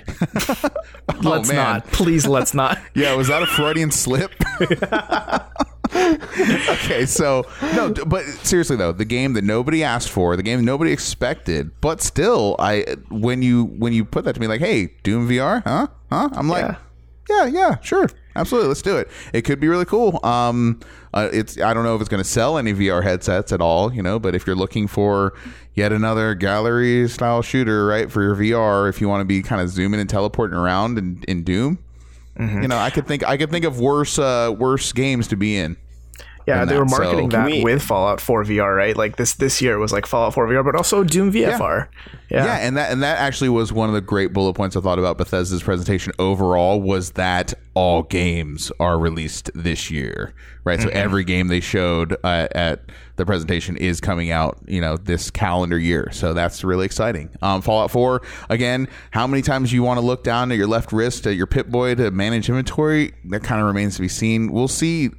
I'm excited about it, but again, like I could see myself getting kind of nauseous if you're just kind of moving around, instead of teleporting or doing that kind of like clock second hand tick left right in VR that they did in Resident Evil 7 to kind of mitigate the motion sickness you get. So that kind of remains to be seen. I have questions about Fallout 4, but I didn't play that game all the way through. So if I can play it all the way through in VR, I'm going to try just to kind of report back, right? Just kind of guinea pig myself on that. Yeah. So I think something that kind of stood out to me a bit was the Creation Club thing that they mentioned for Skyrim, which we heard about way too much on E3 2017. Guys, yeah, there were three things you were sure to hear about this year, okay? It was pirates, then it was snakes, and then it was freaking Skyrim. Still bringing it up. I think it made like appearances in like 3 presentations, maybe 4. But come on, like, and one thing you don't hear at Bethesda, you don't hear the latest iteration, right? The latest Elder Scrolls 6. Not word one about that. I was very disappointed. I was expecting the sequel to Skyrim to be announced this year. Did not happen. Nothing. Yeah, I mean, I can agree. Instead, we're having Skyrim still keep living in marketing. You know, okay, so you've got the Creation Club thing, which is like official paid mods, kind of like you can buy mods from them, but it's like you can apply to be a modder with their Creation Club, but it's like an extensive vetting process with like a portfolio and all that stuff, and then you can sell the mods that you make via the Creation Club, and then you as the consumer, as the player of the game, can just buy those mods as opposed to downloading mods for free. Okay. Yep. Cool. I don't know though. I mean, to me, what's kind of odd is like Bethesda's always had this idea of like mods are free, and like that's kind of modding culture. You know, it's like this is for free. This is a labor of love. This is how I think I can improve this game by adding, you know, actual boobs instead of just the clothes, right? You know, that's like pretty much what all mods are. But this a little reductionist, but you're not wrong. And I mean, I don't know if you guys remember, like 2 years ago, Bethesda teamed up with Valve to like pay for mods via the Steam Workshop. I thought you were going to say pay for boobs. No. Yes. That's Playboy. Yeah, paying for boobs. No, it's pay for boob mods. Oh gosh. No, but that was like 2 years ago or so, where Valve and Bethesda teamed up for like selling mods, and everyone was like, "But no, don't please." And then they stopped, and now they're trying it again, which I find kind of interesting. They're bringing it up. No, you're right. Yeah. That was very controversial at the time. Yeah, and now they're rolling. Now's the time. Yeah. So I mean, what makes me worry is that what if Skyrim 2 launches? You know, Elder Scrolls 6. What if that launches with mod support only for mods you could buy? Like that's just a giant DLC model waiting to happen. Yeah, it's fair. I mean, that's fair. PUBG will charge you 17 cents for sunglasses. So yeah, or thousands of dollars for a leather coat. Yeah, exactly. So we are in that age. You know, we've crossed over now, and this is kind of the new normal. It's scary. You know, it's not preferential, but alas, we're kind of here now. Yeah. Anything else that stood out to you guys from Bethesda? You can play as Link in Skyrim. Yeah, there was that. You're not Link though. You're just a blonde Norseman with Link's clothes on. You're just a guy dressed as Link. You look like a Hulk Link. It looks so weird. It gives me dissonance. Yeah, seeing someone with that broad shoulders looking like Link. And Skyrim, I don't know. Skyrim's looking pretty rough on Nintendo Switch, but as to be expected. Mm-hmm. What do you guys think of the motion controls to like? I feel like that's cool. Arrow and everything. That's cool for 5 minutes. Yeah. Just 5 minutes. And then you're like, let's stop. You know, I'm going to talk like mad shit on this, but I'm going to end up buying Skyrim on the Switch just because. Really? Like, why? It's going to happen. Why? Get on PC like a normal human being. I have it on PC. So then why? You're going to rebuy it? Because Skyrim portable. That's why. They got me, man. I disagree. No, fair entirely, enough. Portable, okay. Like, you know, we'll see. But that interface is so clumsy on console. Like, it's so much better to mod it out on PC. It seriously changes the game. No, I agree. I'm not saying it's going to be like day one buy to me. I need to play Skyrim like right now on my Switch. But I'm definitely going to pick it up at some point just because like, hey, look, we come this far with video games to where you can play games like Skyrim. Yeah, you're not alone. I mean, that game is going to sell. No one here at this table doesn't think it's going to sell. It's going to do well. This is I'm a little ashamed to say so, but you know what? I'm just going to be honest with myself. You know what they say: the 18th time you sell a product should be the last time. And I think Skyrim's getting there. Yeah, that is what I'm pretty sure. I've taken a marketing class or something. Okay, I can't wait. I can't wait until next year where we're going to be able to play like Skyrim on iOS and Android. Oh God, playing literally on your phone. Yeah, riding lawnmower. It'll be on. Yeah, it'll be on those little screens that you see on treadmills and gyms. Yo, that'd be kind of cool. I'm waiting for the iWatch version. The Apple Watch version. I mean, iWatch. Play it on your touchpad on your MacBook. Mm-hmm. Yeah, it's going to be on my car. It's going to be on my GPS system. Anyways, joke's old, but yeah, but it was short. It was sweet. Like they came and here they are. Yeah, they did a little bit of like Quake esports marketing, which I guess is cool. They unveiled a Dishonored standalone thing, which actually is kind of looking cool, I think, in terms of like Dishonored lore. Okay, that's not a DLC. That's standalone. No, it's standalone. Yeah, you can buy it on your own. It's $30, so like a mini game, I guess. But yeah, I think that should about wrap it up for Bethesda. Sure, yeah, it's short. It was a shorter one. I mean, there's a lot of talk about. Yeah, so let's hit another short one real quick. PC Gaming Show that happened, unfortunately, with Day 9 hosting it. But that was a little rough. It was a little like I didn't actually get to see this one. So It was a hard little to car swallow. salesman-y, wasn't it? A little slimy. Yeah, it Just his felt delivery. it felt uncomfortable. Like the thing that I think bothered me the most about the PC gaming show is that like if you're tuning into the PC gaming show, you're probably an enthusiast. You know what I mean? Like because PC gaming kind of has that aura around it where like you kind of give more of a shit. Like you know what the word RAM means, and you know like You know how what to a hard drive upgrade is. said RAM. Yeah, or like you have an idea of like what the parts do, but they were selling it like like you're all 5-year-olds. You don't understand what a PC is, but it's a machine that can play these good games. So we're going to sell that to you. And it just felt like, they were treating us like children as opposed to people who own PCs. I'm a little torn overall because, damn it, like I appreciate what they're trying to do. And they're trying to do a very difficult thing, right? Like the console developers and manufacturers, they have a cohesive system. PC is just so customized, so spread across dozens and dozens of different companies, and this is PC Gamer Magazine or PC PC Gamer Mag. Yeah, like they're trying, man, and I don't want this to go away. I want this to get better and improve. It does need to improve. I agree, but I appreciate the effort.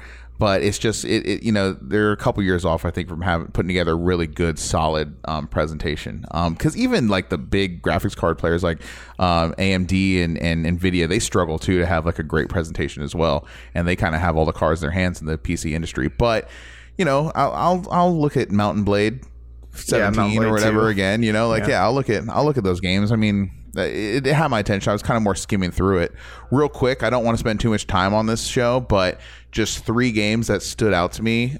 Tunic looked awesome.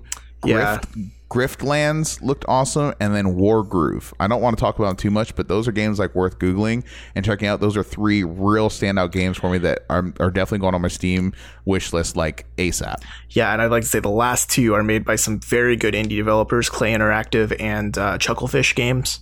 Yeah. Who have a good history, good track record of making some addicting, very good games that are worth checking out.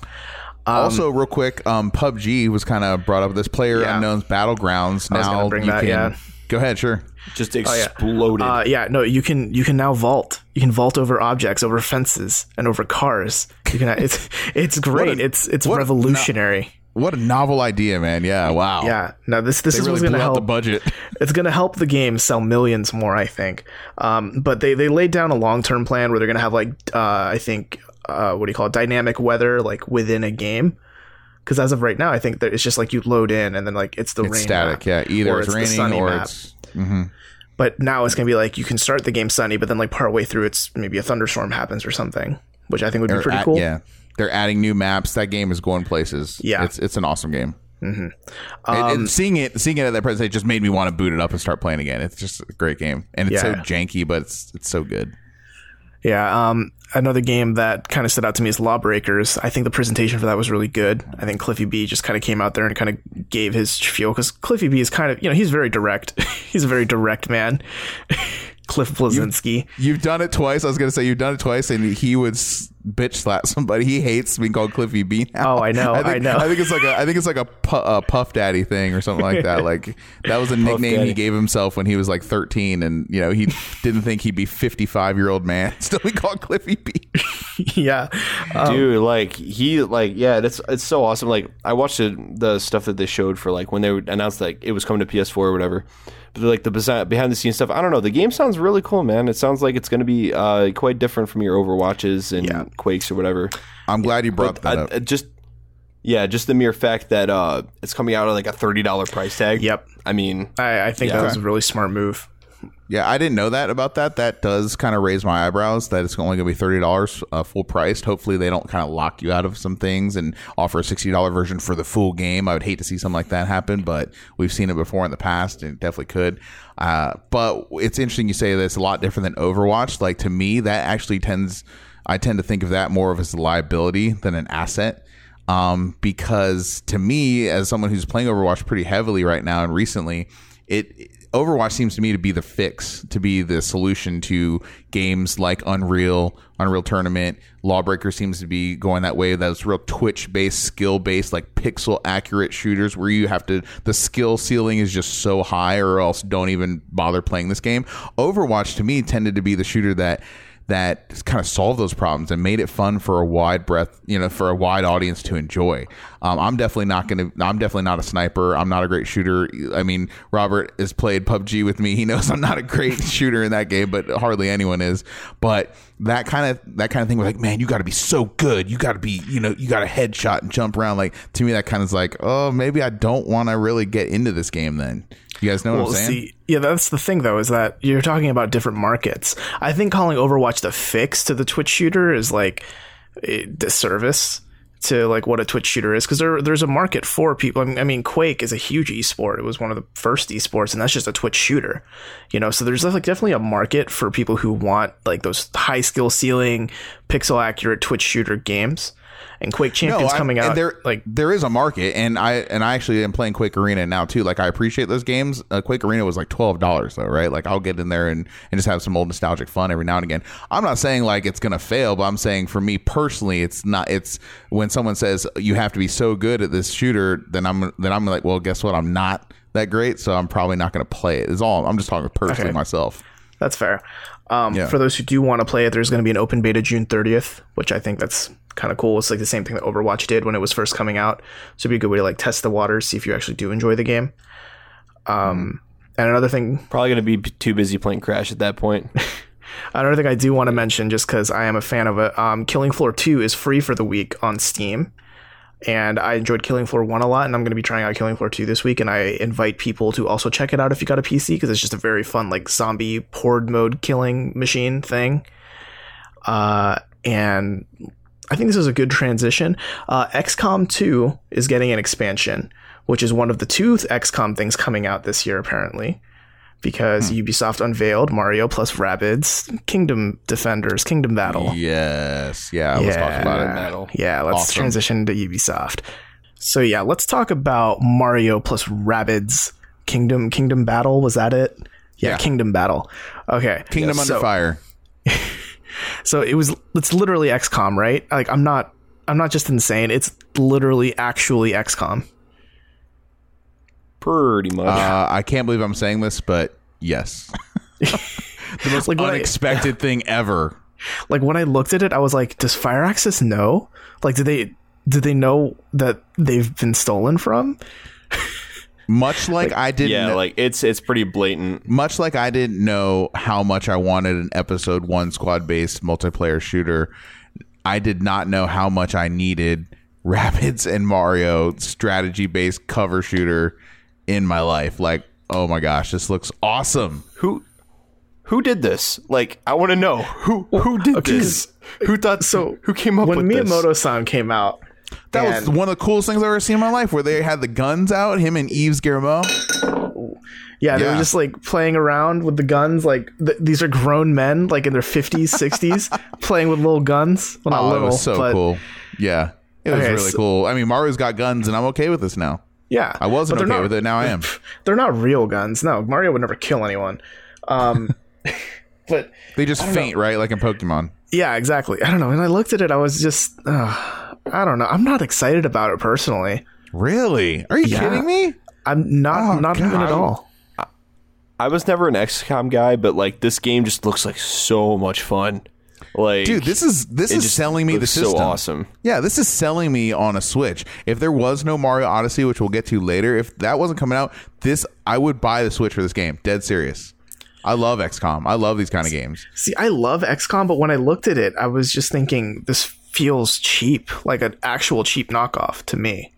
No, this felt like canon. This felt like a Mario game, like a Mario-ass Mario game. This was like Nintendo and Ubisoft come together. I actually wonder, how much development Ubisoft had in this. Like, what was the split? Like, was it just Mario assets, Ubisoft development? Was it vice versa? Like, I think it was Ubisoft development, because Miyamoto-san told like Yves when, it was like, hey, Ubisoft wants to develop a Mario game. Yeah. Cool. I will let you do that under one condition. You develop a Mario game that's never been made before. And apparently that means to develop the XCOM version of Mario. I'm on board. It's just so crazy. No, I'm all in on this game. Seriously. I would buy this day one. And it's coming out soon too, like in August. Yes, I believe August 29. I might get a Switch for this game. I'm dead serious. This looks pretty baller. I'm not gonna lie, especially since I want more things to just play on my Switch anyway. I'm pretty sold. Probably the biggest guys. Let's not undersell. This is probably the biggest surprise of E3, if you ask me. Like, who expected anything like this? Wasn't it leaked a little genre, not the genre of the game. Yeah, the genre, just the art. I'm talking about like when you see them walking around, the Rabbids dressed up as Mario characters, and the Mario just kind of running around something that looks like the Mushroom Kingdom. Like, big deal. Like, all right, we just see them running around. Yeah, it looks nice. And then they start busting out the grids, and it has half cover. Yeah, there's a half cover. I cannot stress it enough. It is actually like if someone took XCOM 2 and made a Mario reskin of everything. I love Mario RPG. I love all those games. This, it's been done though. It's been done and kind of played out a little bit with like Bowser's Inside Story and Mario Luigi Superstar Saga, etc. But nothing has been done like this in the Mario universe, and it's just wholly unique. Obviously it's borrowing from genres, but it's got that unique Mario charm that is just so infectious, and I just love so much, and I will love for the rest of my life. So, like I said, I couldn't be more excited about it. I really can't. And again, it's the biggest surprise, probably one of the biggest, if not the biggest surprise of this entire E3 is this game and how much I feel like I need it now. Man, it looks like I'm the odd one out then, because I'm like negatively excited for this. Part of it might be because I already have like a tactical RPG on the Switch right now. I'm playing Disgaea 5, which kind of scratches that same itch for me. Okay. But I don't know. When I look at it, I just think it feels... I don't want to say uninspired, but I think it's so blatantly borrowing that it just kind of feels... I don't know. Hi, my name's... Your opinion is bad and you should feel bad, sure. Robert. Shut up. Yeah, my name is Robert Scarpanito and I'm dead inside. Yeah, sure. Maybe I am. I have no joy. I mean, okay, I'll be honest. Part of it, too, is like the Rabbids are annoying and boring to me. They're like the minions, but in rabbit form. I'm not going to sit here and defend the Rabbids, other than that they're going to add some comedy relief. Because Mario's the Ubisoft's version of the minions. That's what's funny about this is like Mario's kind of playing it straight, right? He's kind of like, oh yeah, this weird rabbits are there. Whoa, don't get too close. Like, it's kind of funny. I think it's like pitch perfect on the tone of the game, and so. Like I said, I can't be more excited about a game than I am for this game, which is so shocking. Fair enough. I guess we'll have to agree to disagree with that. I don't think there's anything that could sell me on this game, to be honest. No, it doesn't have to. So, talking about sold on a game, how about Ubisoft coming out and like, hey guys, so we know like the last Assassin's Creed you guys actually liked was Assassin's Creed 4 Black Flag because it was pirating the game. Yeah. So we're going to take just the pirate sections of that game and just make it its own game. Yep. Dude, and that was another thing. Skull and Bones. We hit some stuff on the nose, really, when we were talking about what we might see at this E3. And I said, I'm not really going to be interested in an Assassin's Creed game unless it's a quote-unquote sequel to Black Flag. And here we are, Skull and Bones. And that kind of goes with one of the major themes of E3 this year with with pirates and snakes and craziness, and cringe. So Skull and Bones, I was seeing it kind of out of the side of my periphery. I was taking notes and just paying attention to a lot of stuff when this was going on. But who can talk about this game a little bit? Oh, I can talk about it a bit. Okay, so Skull and Bones, coming from Ubisoft Singapore, if I remember right, who are the same people who developed the whole naval system for Black Flag. So it's from the people who fathered the thing that everyone wants. So it's essentially the pirating of Black Flag in PvP form from the looks of it. And the mode that they talked about was like a 5v5 like looting thing, like which team can loot the most from different NPCs, different mobs or whatever around the map. And of course, if you run into an enemy, you can try and kill them to like take the loot that they've taken. But it's basically, if you really enjoyed the pirating goodness of Black Flag, it looks like the exact same mechanics, maybe a couple more fleshed out mechanics, but still like the same idea in PvP form. Yes, PvP. That is honestly that is going to be so much fun. Honestly, like so we have Skull and Bones, and then we have Sea of Thieves, though. Yep. So Sea of Thieves is first person, right? Yes. So it's like so it's like a first person game. But so Sea of Thieves is and then you have Skull and Bones, which is like more like you're kind of, are you like commanding? How does this work exactly? Like you're commanding your pirate. Like you play as the captain, I assume. And like, did you guys play Black Flag? Yeah. Yes. Okay, so my guess is just like when you hold down a trigger, it's starting to be like, oh, let's shoot off the port side with all our cannons or the broadside cannons or whatever. And imagine just different buttons to start priming different weapons. You know, I don't think it's like it's not like 20 people are playing on one ship and like each person has a job. I think it's just like one player, one ship. Yeah. Yeah. And the thing about it, it's almost like a hero class based shooter in a way where there are different types of ships with different types of abilities that are going to be more appropriate and more effective in certain battle scenarios. So you have to use a certain level of strategy when you're playing these out. And is it 5 versus 5? I can't remember. I think it's 5v5. At least in the mode they showed. I wouldn't be surprised they had different. There are like gigantic like flagships. There are like ships that have battering rams designed that are meant to be real up close. There are ships that have like long range, so you want to keep people away, but then just kind of like rain fire on top of them. And it seems like there's definitely some more thought put into the PvP, and the waves and the graphics. The waves looked really good. I remember the storms. And well, a game all about pirating, you better have some fine waves. They look good. You also need some great shanties. Are there shanties? Is that confirmed? Well, I can't say confirmed, but they were all singing "What do you do with a drunken sailor?" which I can only assume will be in the game. I'm so in. I mean, this game, I'm more interested in this than the actual Assassin's Creed sequel, 1,000,000%. See, my pie in the sky prediction for the Skull and Bones game is like they need to have kill streaks in this game, and like one of them being like a rogue. Inbound. Yeah, a rogue wave, just like rogue wave inbound, and just like a rogue wave comes in and just wipes out the entire team. It's like, oh, sperm whale inbound just takes like out an entire ship. Well, okay, wait, hold on. Did you guys see the ending of that preview though? No. Kraken. Really? What? A giant Kraken. What? It's cool because they're like the way they ended it. I thought was pretty clever. It's probably one of the best advertising bits I've ever seen. It's the dude who was talking about. He says, "Oh, and before I leave, I just want to tell you all that Skull and Bones is a world where whenever you act, it will react." And then he just walks off the stage, and then they just show like ships around this dude like being pulled under the water, and they do like a bird's eye view, and you see like a shadowy, tentacly figure under the ship, and then it blacks out. Wow, Colin, you might be getting your wish, man. That sounds pretty Kraken dope. Kill streak. How fucking awesome. Cool. And it's new IP. You know, I know it's like inspired by Assassin's Creed Black Flag, but they're doing something original with it. This is not just a rehash. They're really going in on the pirating. I definitely, dude, this is going to have at least a very strong cult following for sure.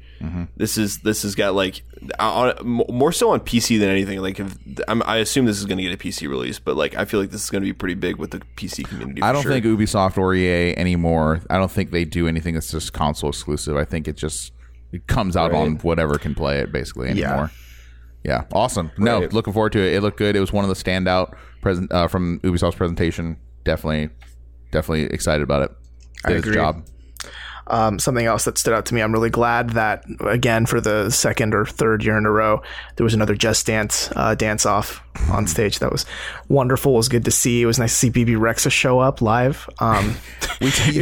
You just bust that out like you knew, like she's like number 3 on your playlist on Spotify or something. I once helped host a concert where she was in it, so that's why I know her name, but I could not name you one of her songs. How many selfies did you take with her? Absolutely none. I've never met the woman. I'm sure she's a fine woman, though. Was this the K-pop section? They did have Bubble Pop by Hyuna. Yeah, I was hype on that. Anytime you want to introduce K-pop, got my attention. Yep. Was that with the Sick Panda, or was that something else? I don't know, but I think that's more than enough about Just Dance 2018. That ill panda, though. Let's just cut her right there. I love how dude, you know what's crazy, though, is like we were talking about in one of our recordings about like the gold editions and the super deluxe editions. They're doing a gold edition, like deluxe edition, whatever, for Just Dance. Hey, people love Just Dancing. You know what's even sadder? Someone's going to buy it. A lot of people are going to buy it. Oh, yeah. Pay $80-$90 for Just Dance 2018. Did you see the Assassin's Creed Origins, like deluxe super banging $800 edition? $800. It was with like some crazy statue or pyramid. I was going to say, like built by slaves. It's like a foot-high statue of what's his name, Bayek and his eagle. Wow. Yeah. And $800 for $600 or $800. It's insane. So it's more than the Xbox One X. Okay. Yeah. Okay, just I checking. mean, but if you don't All buy the Xbox One X, you can't see the statue in 4K, 60 FPS. So you do still need the $500 console to Man, my really eyes get the see most. in 8K. Like you get like the Xbox One X like Uber Premium bundle that comes with like the $800 version of that game, God. like bundled in For only- it's like $1,500 For right only there. $1,000, we're saving you $300. It'd be a steal. You're losing money. Ridiculous. There's one other big thing I want to talk about with Ubisoft. What about you guys? I mean, I'm able to hit a couple stuff. What do you got? Okay, well, my big one. Do you want me to just jump to it? Sure. Okay. Obviously, Beyond Good and Evil 2. This game has been announced like 5-6 years ago. I can't even remember the last time they had an E3 showing and then just completely gone. And I was Jack, hey Jack, try 9 years ago. It was 9 years ago at E3 when they showed that trailer. Years ago. 9. Unreal, dude. This is like a James Cameron like movie. Like just takes decades to come out. No, I'm excited. You know, I don't know if I like that monkey so much. Just a little, I don't know, not very likable. See, too cheeky. And and also the fact that it's a prequel and you don't play as Jade was a little whatever. But you know, and you didn't see any gameplay. It was just like kind of Luc Besson, Fifth Element style world. I thought it looked really cool. It's just a game that's been it's a cult classic from like 15 years ago, or whatever, right? That like the people have been screaming for the sequel, and the fact that it's not dead is news enough. So I'm excited about it. There's still it's a long way off. I can already tell. Yeah, that's the scary thing, right? Mm-hmm. Like they showed it at E3 this year, 9 years later. Still just a cinematic trailer, no release date, not even inkling of like what the game's going to look like to play, really. Right. So to me, it's worrying. Brings up a lot more questions than answers, you know. But like I said, at least it's not dead. Everyone thought it was dead. True. And they obviously, I mean, that trailer that we saw the other day, it looked expensive. They put some money into that. Oh, yeah. Some serious resources behind that trailer. So it looked like a Square caliber trailer in a way. Mm-hmm. Certain parts of it, so. Yeah. I was happy to see another release date for South Park: The Fractured Butthole. Because you I wash think that your game, mouth. I would try, but yeah, I know they delayed it a couple times, but now it's October 17, hopefully official. Mm-hmm. But we'll see. I also didn't know that Obsidian isn't working on this one, actually. It's okay, just, I think I was Ubisoft. mistaken when I said that earlier. Yeah, yeah. I mean, I thought it was Obsidian as well because they made the first one, but I guess either just taking the framework of that and like building on it. Like Ubisoft's building on it on its own. But the trailer made me just want to watch South Park again, and and I know like that's pretty much what the game's going to be. It's just like watching a really long and good episode of South Park. So I'm kind of in it. I'm interested in it.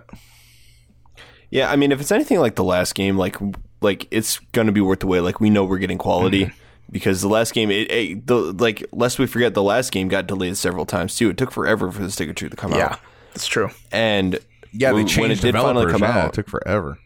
Yeah, it did. And but when it finally came out, dude, everything like it was all there. Like the game was great. It completely captured South Park. It had fun RPG elements. Everything about it just screamed South Park. It was awesome. The red flags I have on this are that the first game was so good, was so like right on with everything. The gameplay, the art style, the story, the atmosphere, the way it was kind of like Lords of the Rings style. I mean, it just all came together like so well. So I'm just wondering with the change in developer, with it all depends on the story and the writing and just nailing it. I just think they have big shoes to fill with how good the first game was. So, even if it comes out good, if it's not like a lot better than the first one, everyone's just going to say, oh, well, the first one's better. So, you know what I mean?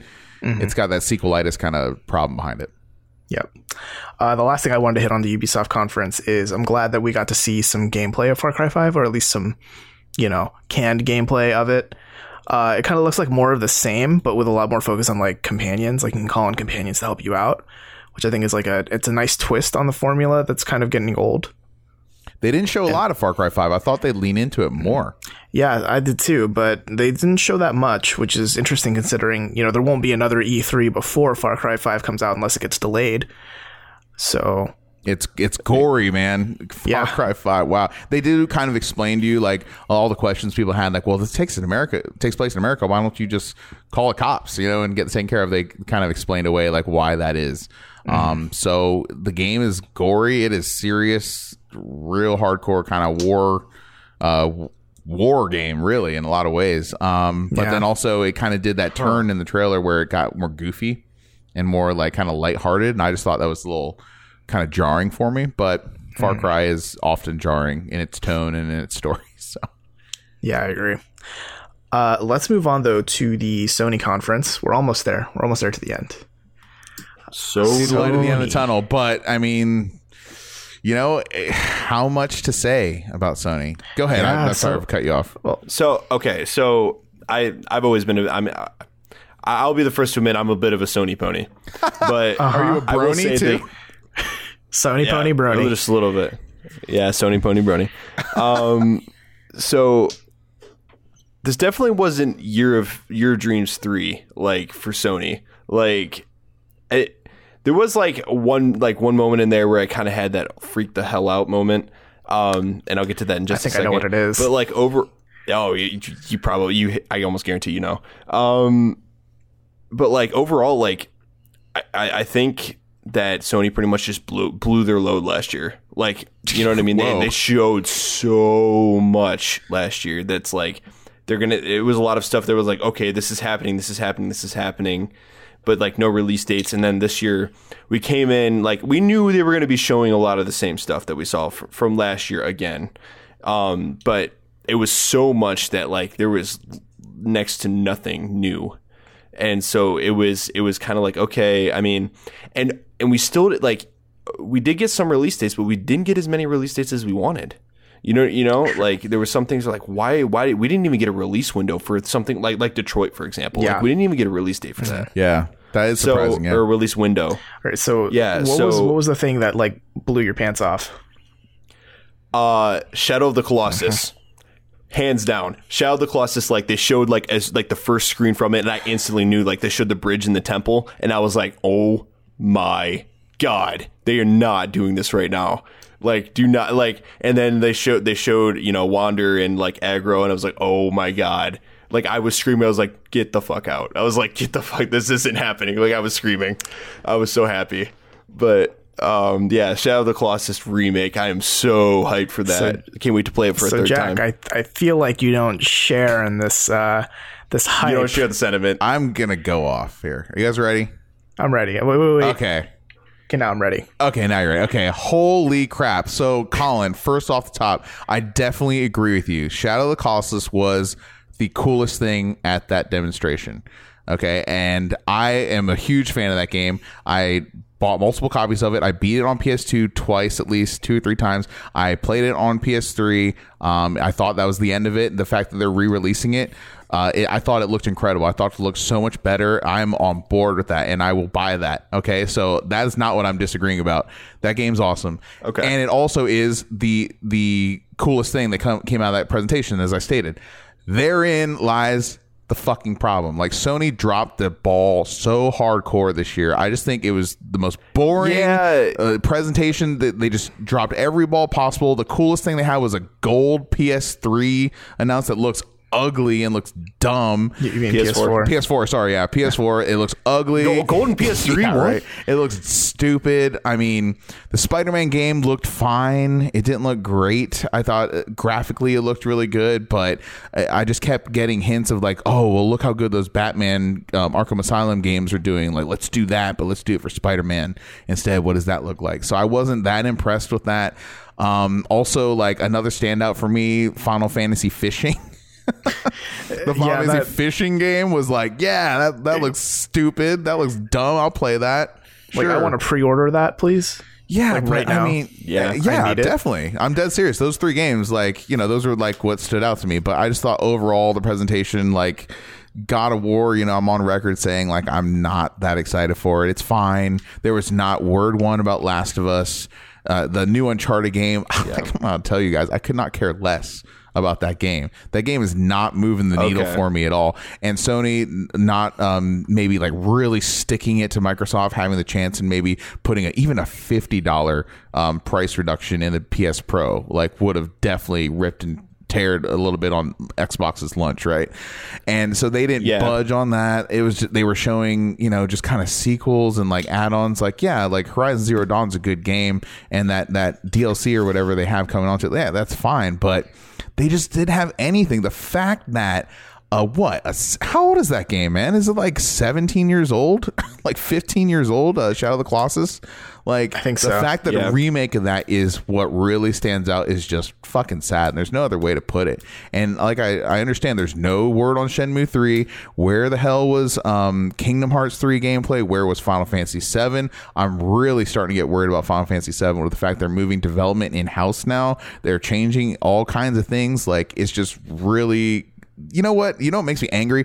This is what Sony is like when they're making money. When they're not making money, when they're not on top, is when they actually do right by fans, in my opinion. And like what you'll see is evidence of that when they needed to beat Xbox, they needed to beat GameCube, they came out with PS2.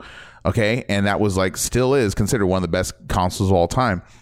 But then they were on top, and what happened? They released a $600 console that they're promising can essentially launch tactical nukes. It's so powerful with all these SD memory card, 4 USB, 2 HDMI outputs. If you remember when that first came out, like who wanted and asked for that? And now, they were considered to be losing the generation to Xbox 360. They came out now with this innovative PlayStation 4. Everybody loves it. Now that again they're being loved and there's money being thrown at them. Now I just feel like they're resting. They're resting on the laurels. They're not doing it right. PSVR, there was a big block, a chunk of information on that, but I wasn't really coming away super impressed with anything as a PSVR headset owner. Like, I don't know. It just was a really bad presentation. I was just expecting more from how they have performed in the past, and it just makes me angry. Are you telling me you're not excited that Skyrim's coming to PSVR? Skyrim again. Yeah. I'll check it out. I'm checking out, but excited? No. Yeah, okay. Yeah. Like, okay. So I totally understand your point of view. I totally get it. But like I said, like they blew their load the last year or two, man. They really did. Like they came out and they showed so much stuff, and it was amazing. It was great. But the thing is, like, they backed themselves in a corner for this year, man. They really did.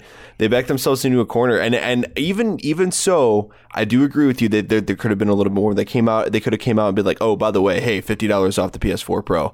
That would have been awesome. That would have been a great power play. That would have been like, some stuff from like their console launch back when they were like, oh, hey, by the way, this is how you share used games on PS4 type of like jab at Microsoft. I will agree with you that they do stroke their ego a little bit. They do like, throw their weight around, because if you, the first year or two of the console, the PS4 lifespan was basically based around getting a bunch of ports and a bunch of remasters. That's what a lot of the PS4 library was for a good while. And the first huge exclusive that we got for the PS4 was Bloodborne. And because I remember countless threads on like 4chan and V or like on V and stuff, where people were like, "Oh, look, it's the PS4 and its game," and it was like just Bloodborne sitting on the shelf. Yeah, and so like, there's that.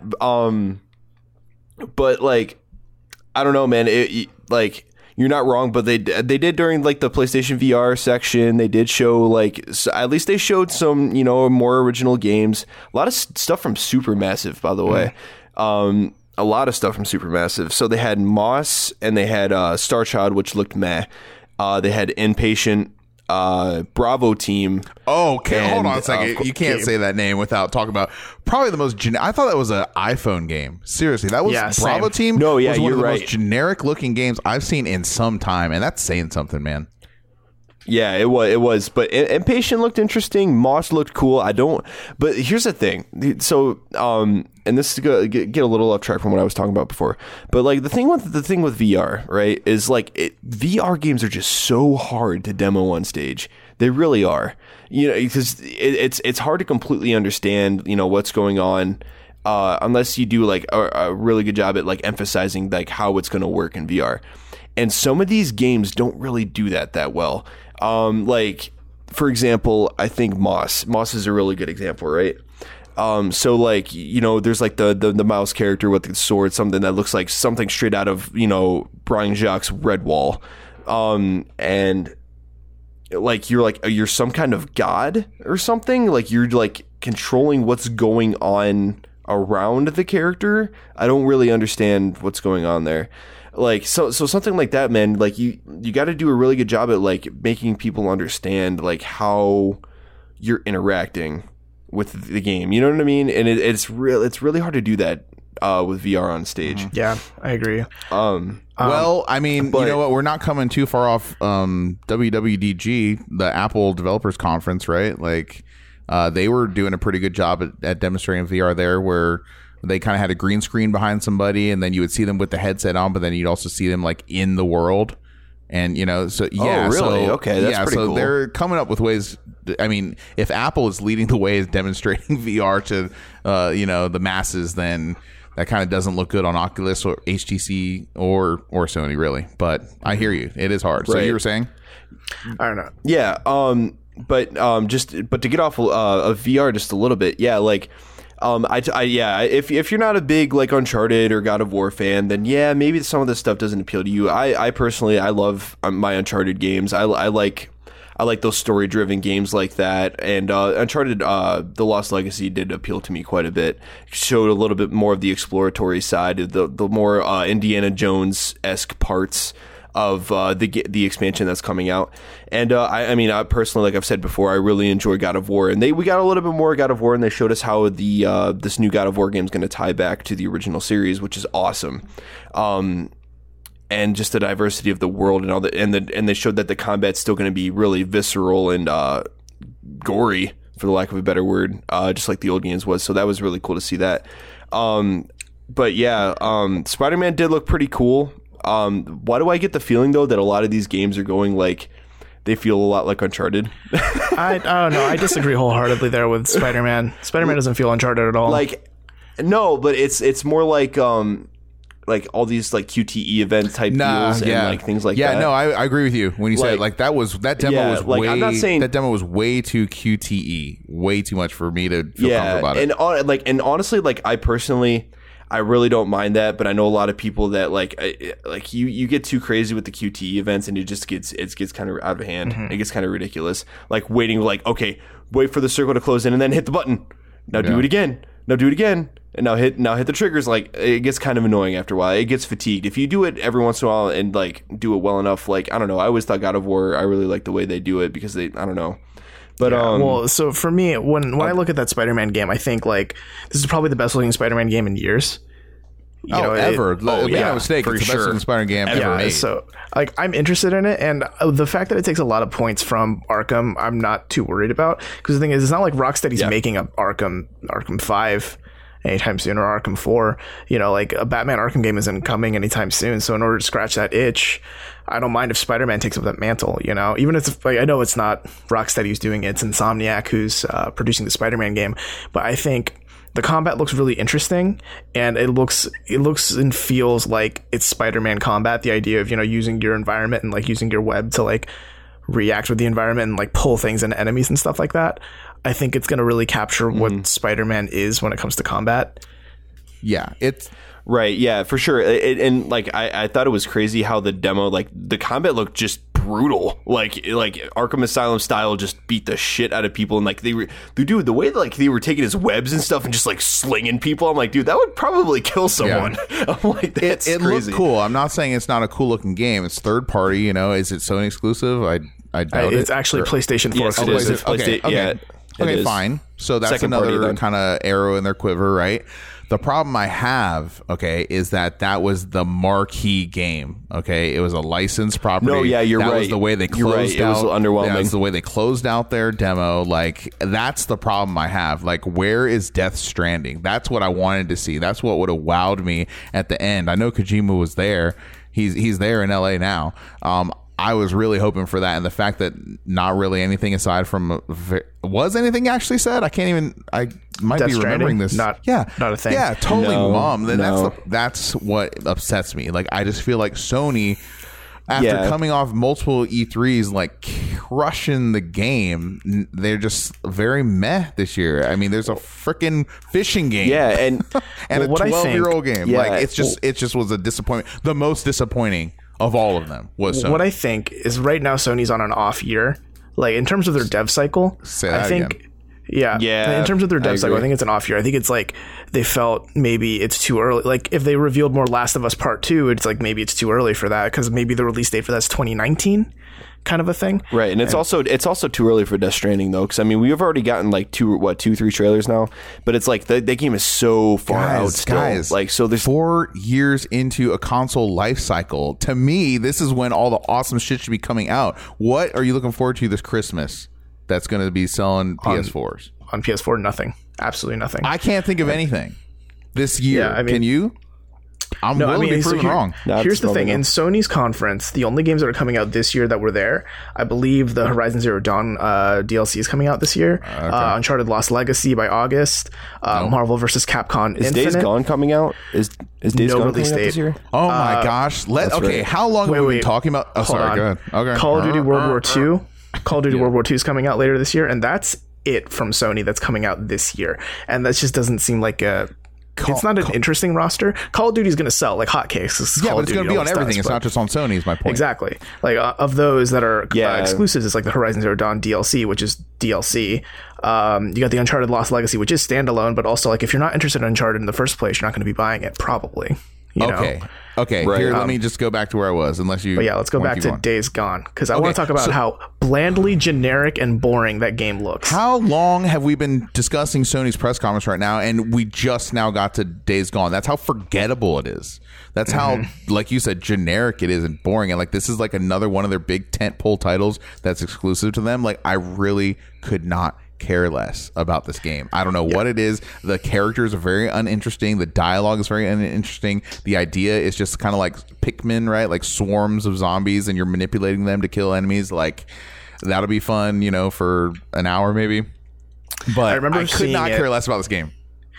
I remember seeing it last year at E3, and they had that little demo where it's like, oh, it's a dude on a bike, and he goes into a barn, and then there are zombies, and it's like a horde of zombies. I remember being like kind of impressed about like how cool that horde looked. You know, it did look like terrifying for a zombie horde, but at the same time, it's not the first time I've seen a zombie horde in a video game. It's not the first time I've seen a white burly man gun down a bunch of zombies in a video game.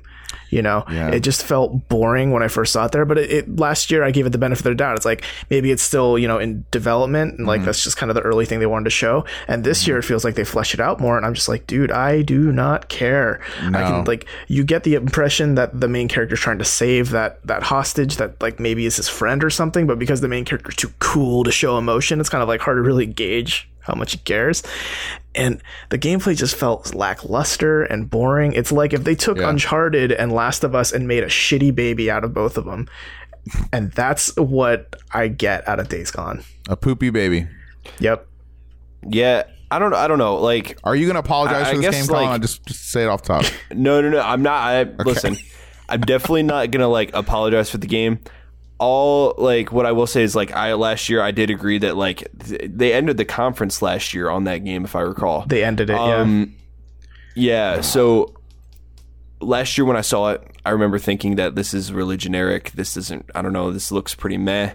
Like, it just looks pretty mediocre, like all around, right? This year, it definitely piqued my interest a little bit more personally.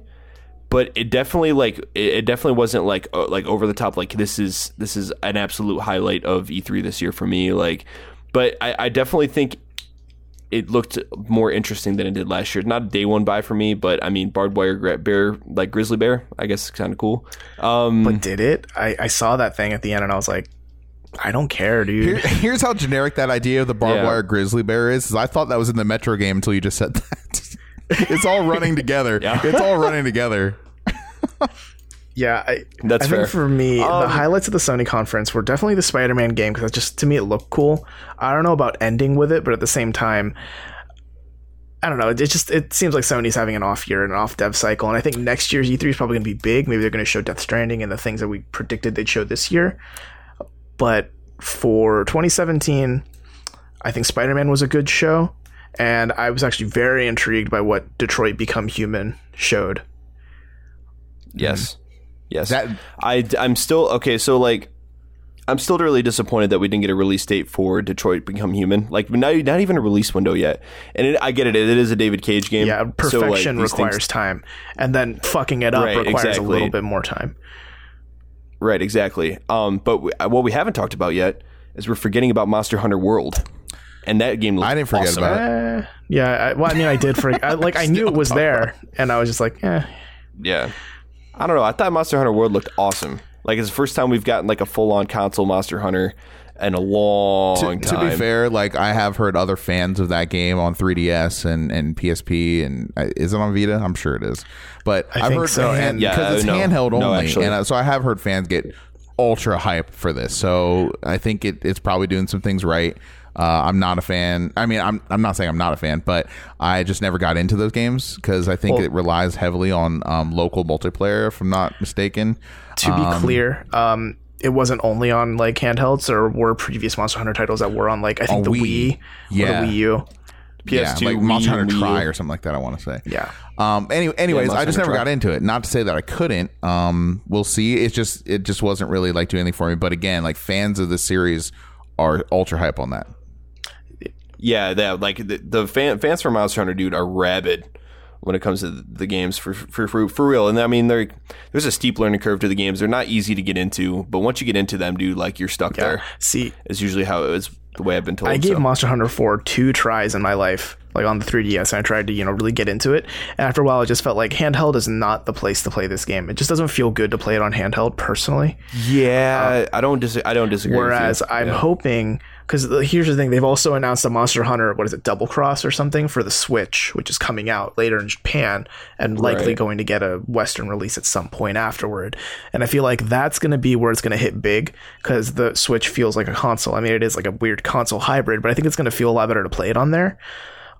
Oh yeah, that one's going to sell like hotcakes just because it's portable and you can play it at home. And I think it's interesting to see Monster Hunter World show up at Sony. Like I wasn't expecting it, but when I saw it, I didn't feel that I needed it or wanted it that much. It was just kind of there. Nah. Fair. Yeah, it's there for fans already. Yeah. I don't think that trailer did anything to win over new fans that didn't already like Monster Hunter. I'll say that. I would just. No, I was just gonna say. I think just kind of getting around to wrapping up here, but I definitely think it really hurts to know like all the things that we're just missing from this conference. You know what I mean? So like we were missing a release date for Detroit. We were missing a few more like release windows, or maybe we were hoping some of these games are a little bit closer to coming out. Or just finding out why we should care, this holiday season. Right, exactly. And I think, where the hell is Sucker Punch? Where the hell is Square Enix? There's no Gran Turismo Sport. They had a little thing in the pre-show, but nothing in the conference proper. No gameplay, no progress, no state or whatever. What was the game you just said? Sorry. Wait, what? I said Sucker Punch. Okay, in like Infamous. I heard that after First Light, they really downsized that studio. So who knows? I know that they were actually hiring for a good long while. They were hiring a bunch of people. Okay. So like Sucker Punch. It was. I had a feeling it was about time for a new Infamous or something from Sucker Punch, man, and we just didn't get it. And then Square Enix didn't show up with Final Fantasy VII or Kingdom Hearts 3. However, Square Enix will be showing stuff throughout E3 throughout this week, so they could or could not show something during the rest of the week. What's surprising, I know that, actually, if I want to jump in here, they're showing Agents of Mayhem at Square Enix's little like E3 show, which is surprising because that's Deep Silver, right? Right. Yeah, but it's really interesting. Or Volition. But, it's being published. Well, yeah, but it's Square Enix published, obviously. That's true. But before I forget, Kingdom Hearts 3 though. Kingdom Hearts 3 news we're actually getting during D23. Tetsuya Nomura, I guess, is going to come out and speak during D23, which is the Disney Expo. I don't know what the date is on that. Yeah. But apparently he's going to come out and talk more on Kingdom Hearts 3. And we did actually get a Kingdom Hearts 3 trailer during one of the orchestra tour shows last weekend. So they probably just threw that out there as their quote unquote E3 showing for Kingdom Hearts 3. And we got to see some gameplay from like Olympus and things like that, which looked actually pretty awesome. But otherwise, I find it kind of funny that it's yet another Kingdom Hearts 3 trailer that's ending with more announcements at this date. Yeah, please be excited for this. Yeah, more announcements coming this winter. Yeah, I believe D23 is next month. I think in July. Is it? So hopefully we'll get something more concrete. A release date for the release date? Yeah, I mean, I'd hate to see more announcements in the winter at that. Watch them have a reveal event like they did for Final Fantasy 15. Watch them have an event like that, and then it gets leaked like right before the event, like what the release date is. They go out and they're like, "Well, guys, it looks like you guys already know, but here's the release date," and then they end up delaying that release date again. Anyway, Yeah, I'd love to see that. That sounds about right. I don't know. Kingdom Hearts 3 reveal. I mean, for me, when I saw the Kingdom Hearts 3 trailer that showed up, the gameplay trailer, it reminded me why I love Kingdom Hearts so much, because, the gameplay looked so fun and, just like wacky and silly and cartoonish and great. And it, for a moment, generated some goodwill from me toward Square Enix. But then it ended with more announcements, and I'm like, you give something good and you take it away right there. Mm-hmm. Yeah, just give us a release date, damn it. I mean, I don't want to make it sound like, we're those people that need a release date for everything and like, why isn't it out now kind of a thing. But, we know this has been in development for quite a while. It's been over a decade since the last mainline Kingdom Hearts game. All I've been getting is like spin-offs and handhelds. So I can... Yeah, I mean, even though they've been giving us like... Even though it's been all applying to like the main storyline, which is, I don't know, it's weird that it's all spin-offs, because if you were to play Kingdom Hearts 1, 2, and then 3, you had no idea what the hell is going on. So I don't know, man, but it's getting ridiculous at this point.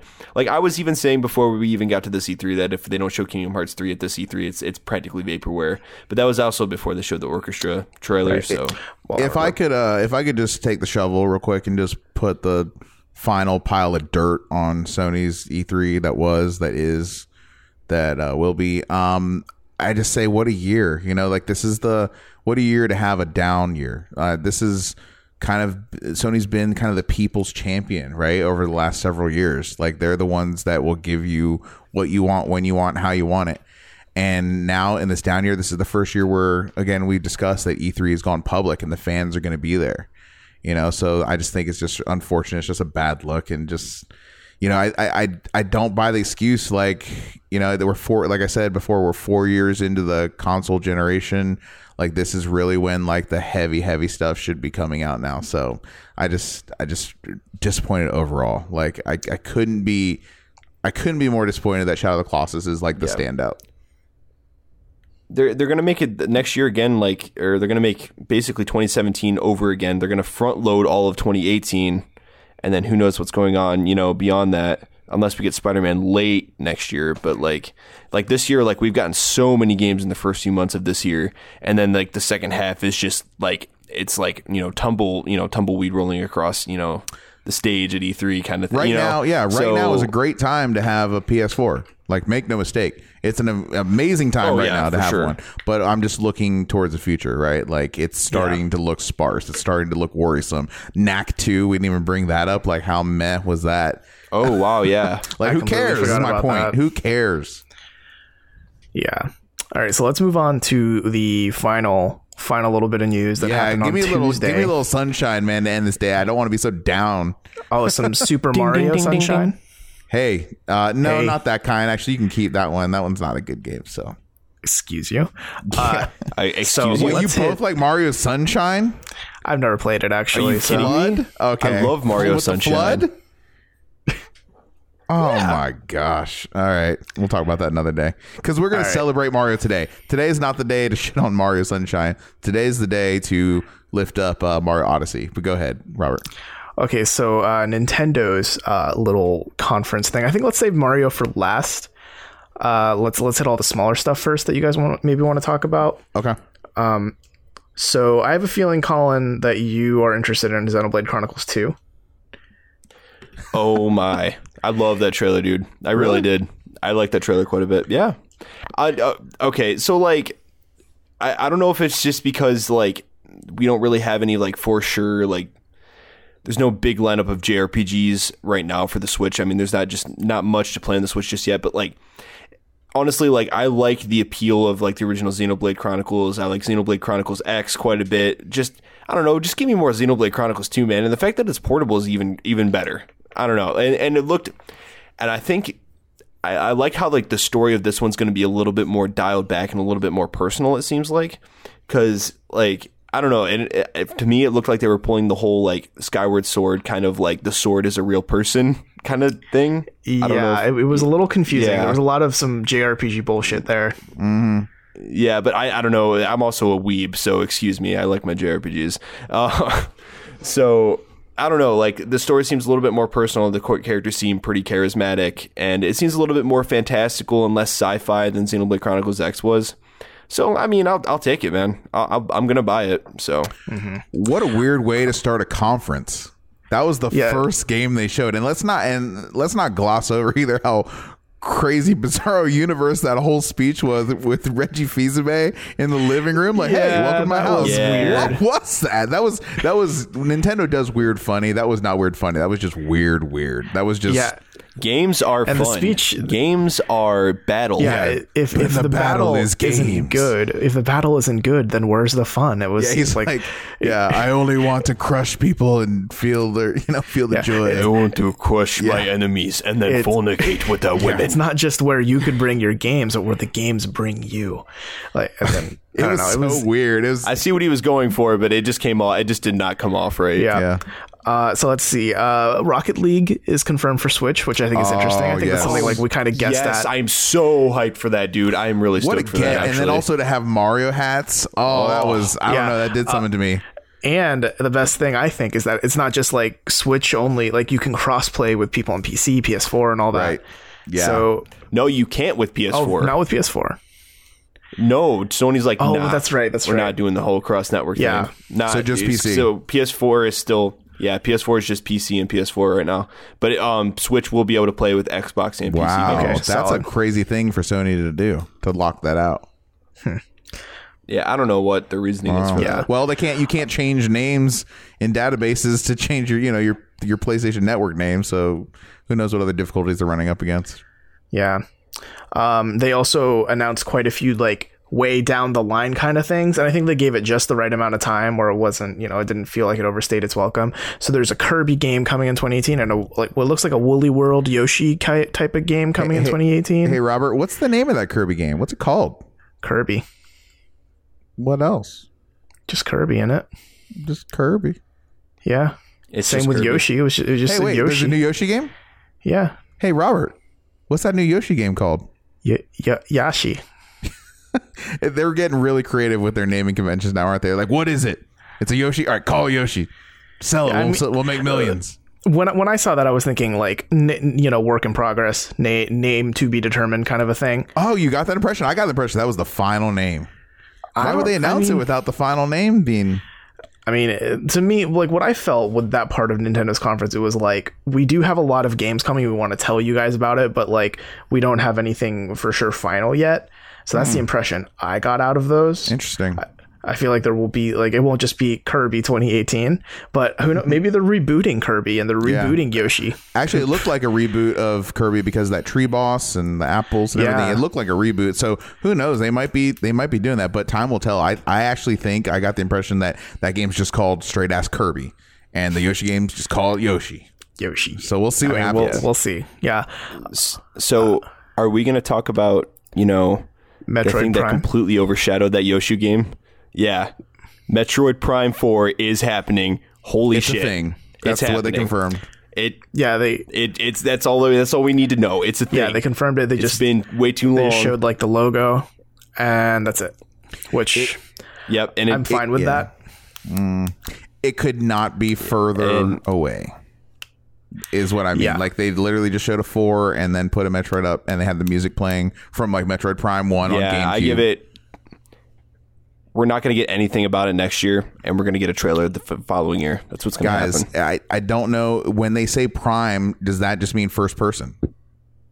Is that really what that means? I mean, it's a direct sequel. Yeah, pretty much. It's a direct sequel to Metroid Prime 3, so it's going to be okay. Then I'm worried about it. Then I'm worried. I mean, I know I said on previous podcasts that I want to see an update to Metroid, but I don't know if I necessarily want to see Metroid Prime 4, another first-person shooter.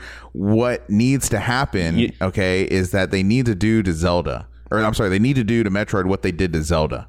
They need to like transform it and make it like a leader. They need to give us something that we don't even know we want. I can't even like describe what it would be, But all I can say is it can't be. Well, they are giving another corruption, and it can't be a task force, whatever that Metroid Prime Federation Force. Force. It can't be that. But I don't know what a new Metroid Prime looks like. I just don't want a Halo corridor shooter again with loot. Honestly, if we're going off the streak that Nintendo's on with Zelda and now Mario Odyssey, like they're completely revamping their like huge IPs right now and just completely transforming them in a good direction.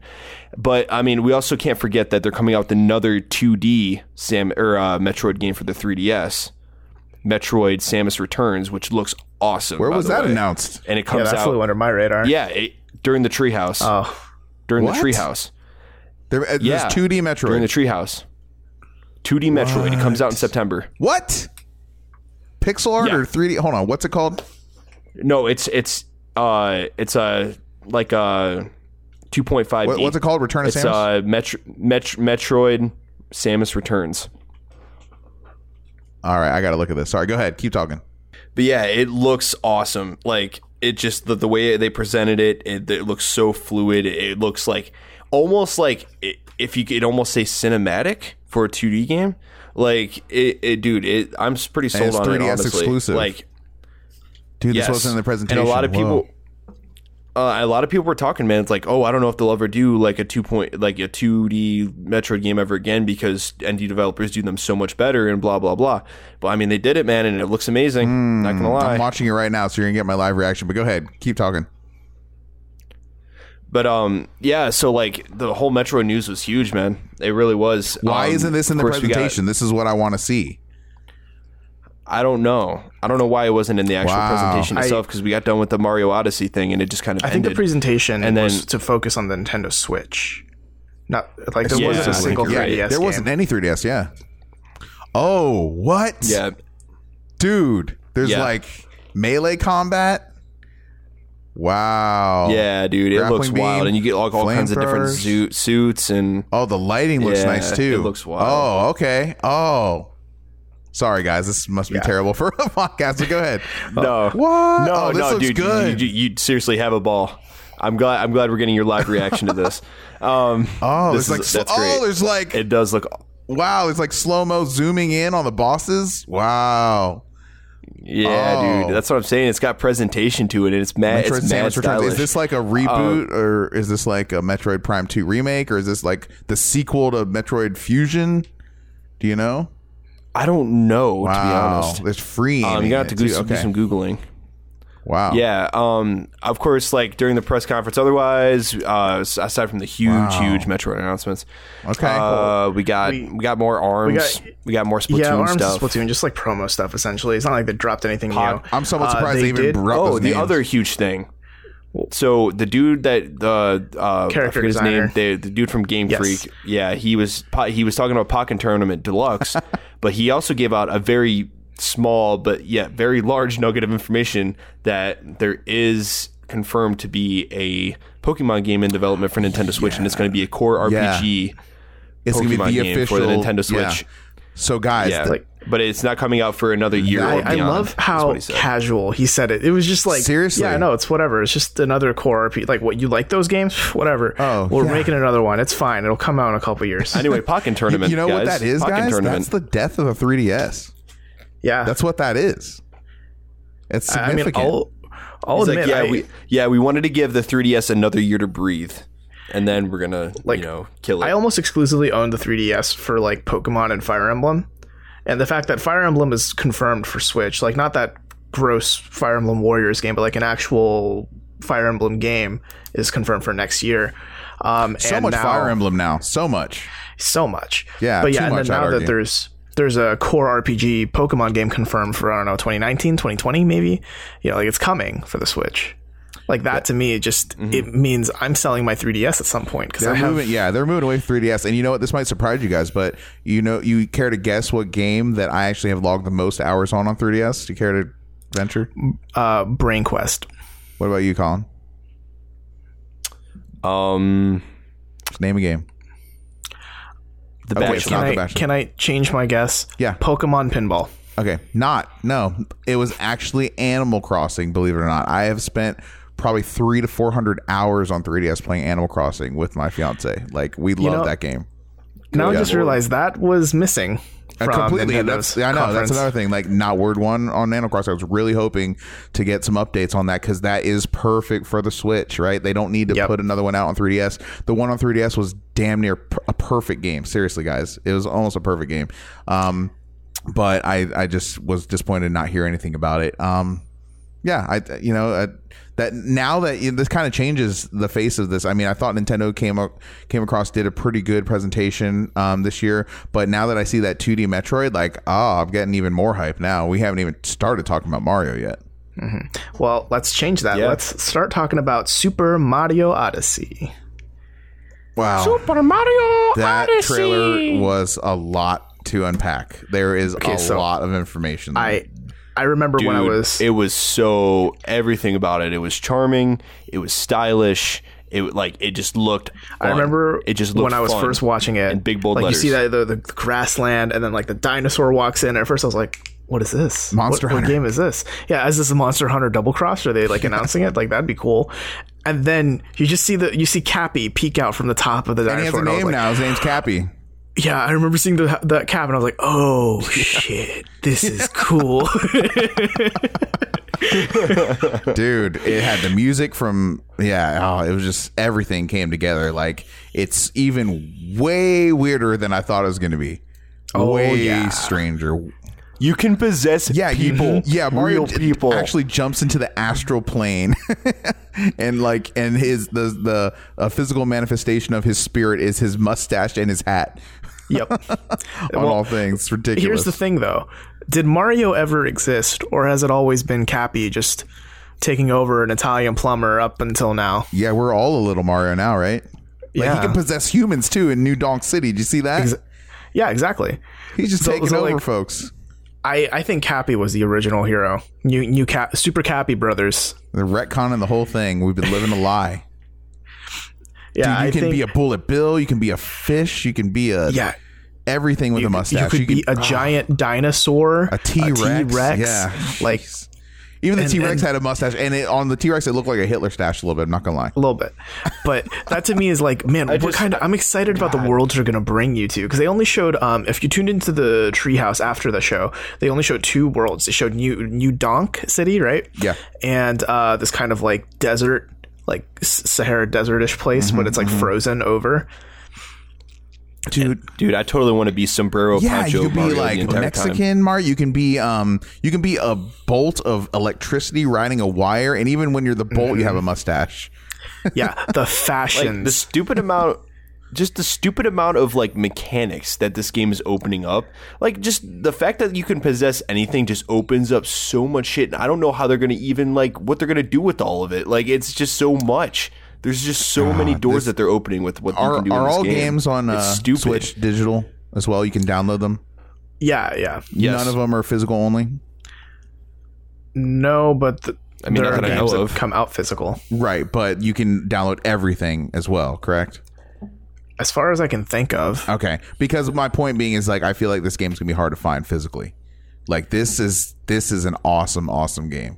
This is definitely worthy of Mario. You know, I think, what was the last one? 3D World or whatever?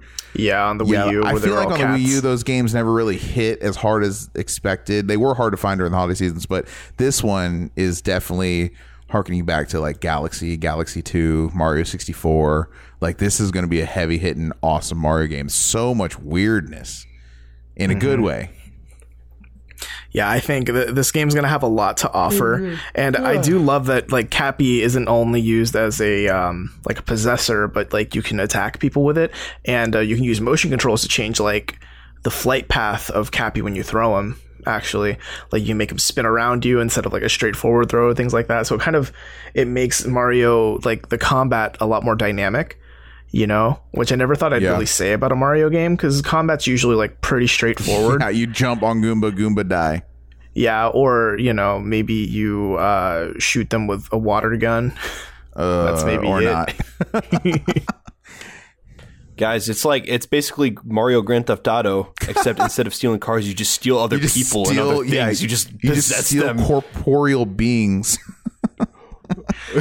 I don't know. It looks like it's going to be a good game, and from what I'm gathering, did either of you tune into the Treehouse afterwards to see the gameplay? A little bit. I kind of had a pretty busy day, but I saw a little bit of it. Man, my final thoughts on Mario: system seller, day one. This is the reason to own a Switch, bar none. Honestly, Breath of the Wild. I was going to say, I'd argue even it's going to be more accessible than Breath of the Wild, you know? So I just think this is like, obviously Mario is the flagship property. I mean, not to sell Zelda short, that's an amazing game, but this game is going to reach a wider audience than Zelda could with its accessibility and with Mario's recognition as a brand character. Yeah. Yes, definitely going to be picking up that Zelda DLC too, by the way. Oh yeah, they showed a little bit of that, and that looked cool, I guess. But yeah, I front loaded all my chips. I anteed up right away, and I bought that DLC pack like day one, basically with Breath of the Wild. So I'm going to get it on Wii U. Yay! Nice. That thing, I'll have to dust it off when that stuff gets launched. But man, Nintendo was awesome, and now that I see that 2D Metroid, thank you, Colin, for showing me that. I had no idea about that. So. That's awesome. Dude, I didn't read about it until afterwards. That's exciting. Let me say one more thing about Nintendo. I have a theory, okay? Well, all this talk when the Wii U was going down, when the Nintendo was developing their new console, the Switch, right? What was the talk of the town? What was the toast of the town? It was VR, okay? It's kind of lost, its way a little bit. But I have a theory, and I don't really have anything to back up this theory other than what I'm observing. But I have a theory that the Nintendo Switch was actually designed with VR in mind should it become almost necessary, right? If everyone's doing VR and VR is the new thing, if it's really catching on, I really think the Switch is uniquely equipped to handle that. I mean, look at the controllers. One goes in each hand. They're wireless, much like the Vive, much like the PlayStation controllers and the Oculus hand controllers, right? And then also, it's very easy to imagine a very lightweight headset with lenses cut out where you would slide the Switch screen in much like a cell phone, okay? And then have the VR screen like that. Oh, you're talking about the Switch Gear. Yeah, the Switch. Yeah, the Switch. Yeah, Switch Vive. It would be all too easy for them to make a peripheral. I think, like and that. you could do it cheap. I mean, I think the design was the design of the Switch is kind of tailored uniquely for that. And whether or not that's intentional or not, you just slide it in from the top there with the ridges on the top. You just slide it in there. I don't know. There you go. You're fucking set, dude. I've heard the pixel density on the screen is pretty good. I don't know how it would compare to a proper. I mean, like, imagine a Vita, like an OLED Vita screen from like the original Vita, but even clearer. Wait a second, you're telling me the Switch looks like an OLED? Like, dude, I compared my Vita screen. I have the original Vita. You're sure it's the OLED version because they changed that? Yeah, it is the OLED version. I can show you it right now. But like, I have that too. I'm not gonna like the screen looks even better than the original Vita screen. Good. So maybe there's something to this theory. I don't know. We'll see. Or also if VR doesn't become a thing, which it seems like it's more, less likely as the days go by. If VR doesn't catch on, Nintendo can just shrug off, be like, oh, it looks like we don't have to make that stupid headset anymore. Yeah, I mean, shit. Like that's what I'm saying. Like, and like you said, since it's so like it's pretty much built for VR already, they could like them making it or not making it would not probably cost them all that much. It's about the same as the Gear. I don't know how much they would charge for such a thing. Yeah. Knowing that it's a Nintendo product, they would probably try to get away with some ridiculous price for it that's just above where you'd want to pay, but you're still willing to buy it. I mean, I don't know how off base I am. Has that thought ever crossed your guys' mind at all? With the Switch as owners? Slightly. Not me personally, but when I was playing Thumper, I remember thinking like, dude, this would be frightening in VR. It is frightening, yeah. Yeah, as you've confirmed. But I never thought, I want my Switch to do VR. Yeah. After we talked about that week, I went back and played it in VR, and I was like, oh man, this is lit. It's good. Yeah. It makes me want to buy the whole game because I'm just playing the demo. But yeah, so who knows, man, what is in store for Nintendo? But the fact is, I think that could be, down the road maybe, and it could be relatively inexpensive because it's just really like a couple lenses and something to strap on your head. That's all you really need, right? Mm-hmm. There's an accelerometer there. Everything's there. All right, so let's cap off this behemoth of a podcast. Wow. Yeah, I mean, hey, this is the week. This is the week for a long episode. There's just too much news, and there's no way we even probably covered 25% of what happened. Really, not even. So I guess let's end this with a final question. If there was one announcement, one game, one bit of news from the past couple days that stuck out with you the most, or that you are most excited about in the next year, what would it be? Don't all rush at once. Okay. I will say that like the Shadow of the Colossus remake was like the thing that was like holy fuck for me. Because I totally just did not completely. Did you play it on PS3? Did you play it? It's pretty good. I played it on PS2, and the PS3 version was primo, dude. It ran at a native 1080p at 60 frames per second. Yeah. So it's good. I played through this PS3 version. I was completely satisfied. Like, never would have expected them to completely remake it. Then they came out and they're like, oh yeah, complete remake. Like, what? And on top of that, it's not made by Team Ico. It's made by Blue Point Games, which means we're not going to have to fucking wait 10 years for it to come out. It's actually going to come out next year. What did Blue Point make again? Where do they? So they actually did the original remaster of the Ico and Shadow of the Colossus collection. They did a bunch of other remasters. I can't remember them off the top of my head. Yeah, they do a lot of remasters. Yeah. Yeah, so they're good at it. They're good at it. They make solid remasters. Obviously, we know they're capable of handling it. And they did another remake or two. I can't remember off the top of my head what their original games are. But anyway, I digress. The game looks just absolutely stunning. And obviously the other big announcement is Metroid Prime 4, which was the other oh shit moment is actually happening. But definitely the biggest one for me personally would be Shadow of the Colossus. Essentially, I just adore that game so much. So. Okay, what about you, Jack? Now you've had time to think. Yeah, the C3 is just, winners and losers, just like every year. So the big winners for me, takeaway, much to my surprise, Ubisoft. I thought they had a very solid, from beginning to end, honestly, presentation. I would definitely watch that again. I think that they have some real quality titles coming up. I think they're kind of firing off on all cylinders. They kind of fought back that aggressive takeover that was happening with Vivendi and everything. So they kind of came out the other end of the tunnel.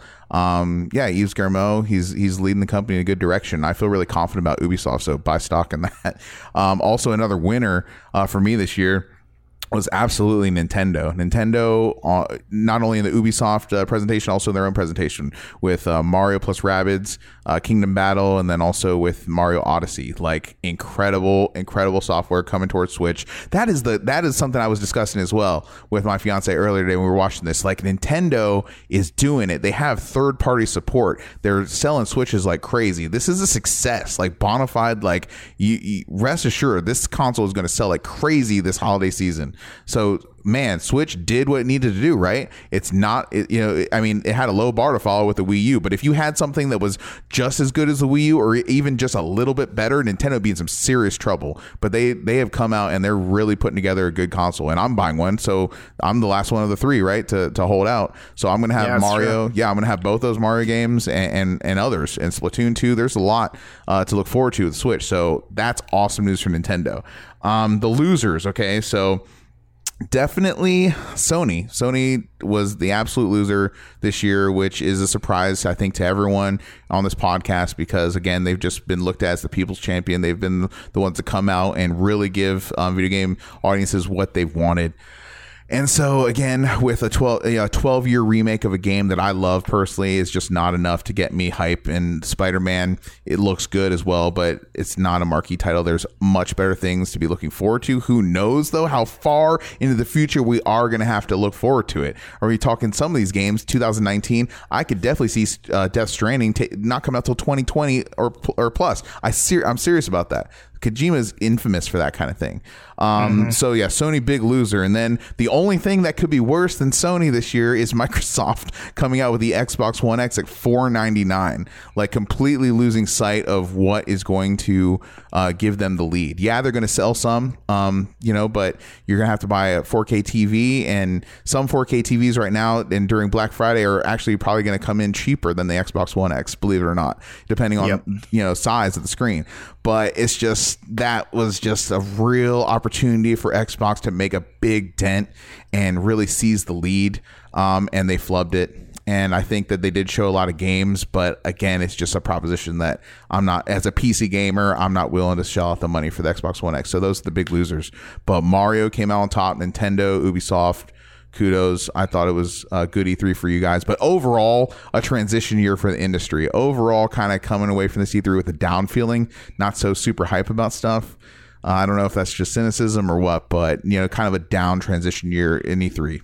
Yeah, I think the two, I didn't know we were doing winners and losers, so I think you can sum up with this E3 with a couple words. It would have to be like mediocre, safe.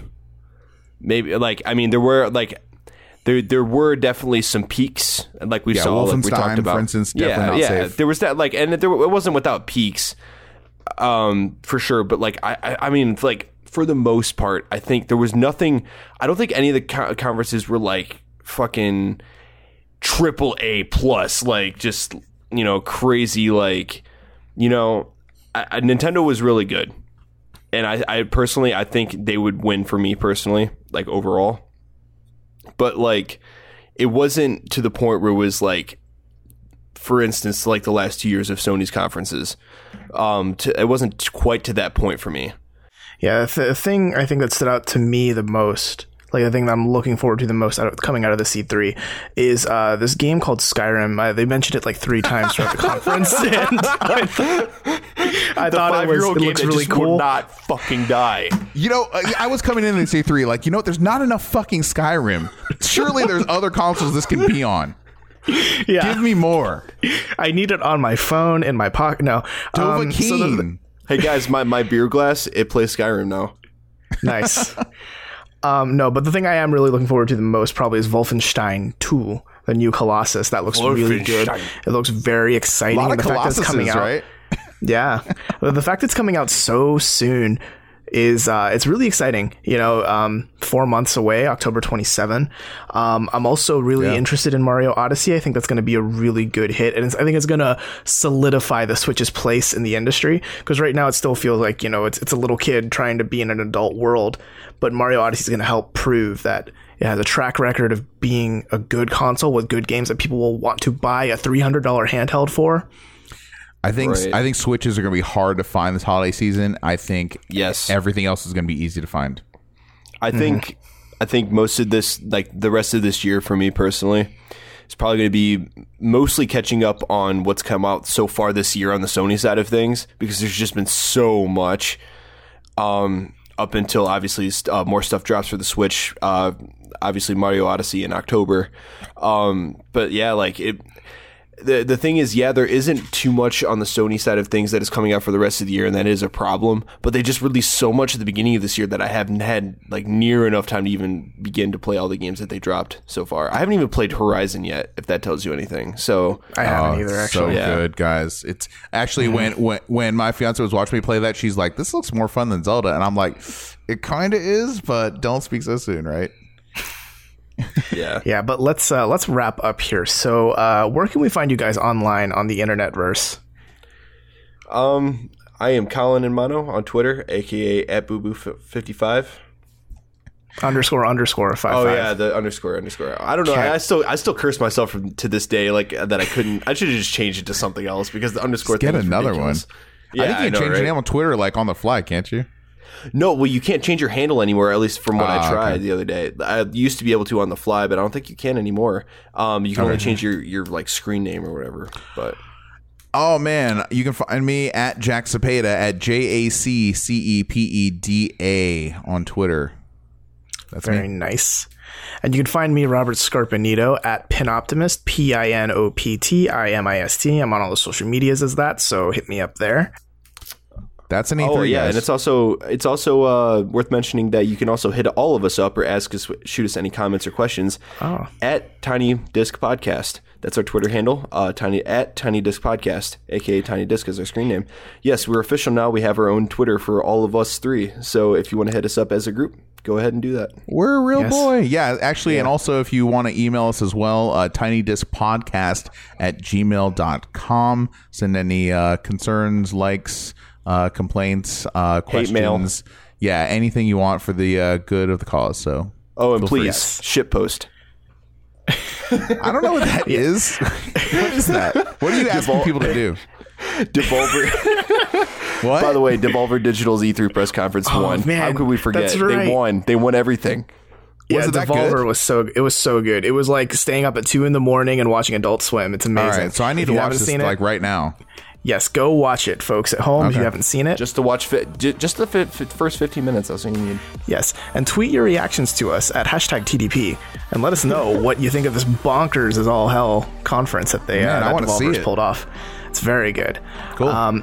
But that should wrap us up for this week for our E3 extravaganza. Yay! Yeah. Yes, a whopping almost 3 hour long marathon of a podcast. So tune in next week for another episode of the Tiny Disc Podcast, and until then, we'll see you later. Right on. Let's check me out. Listen.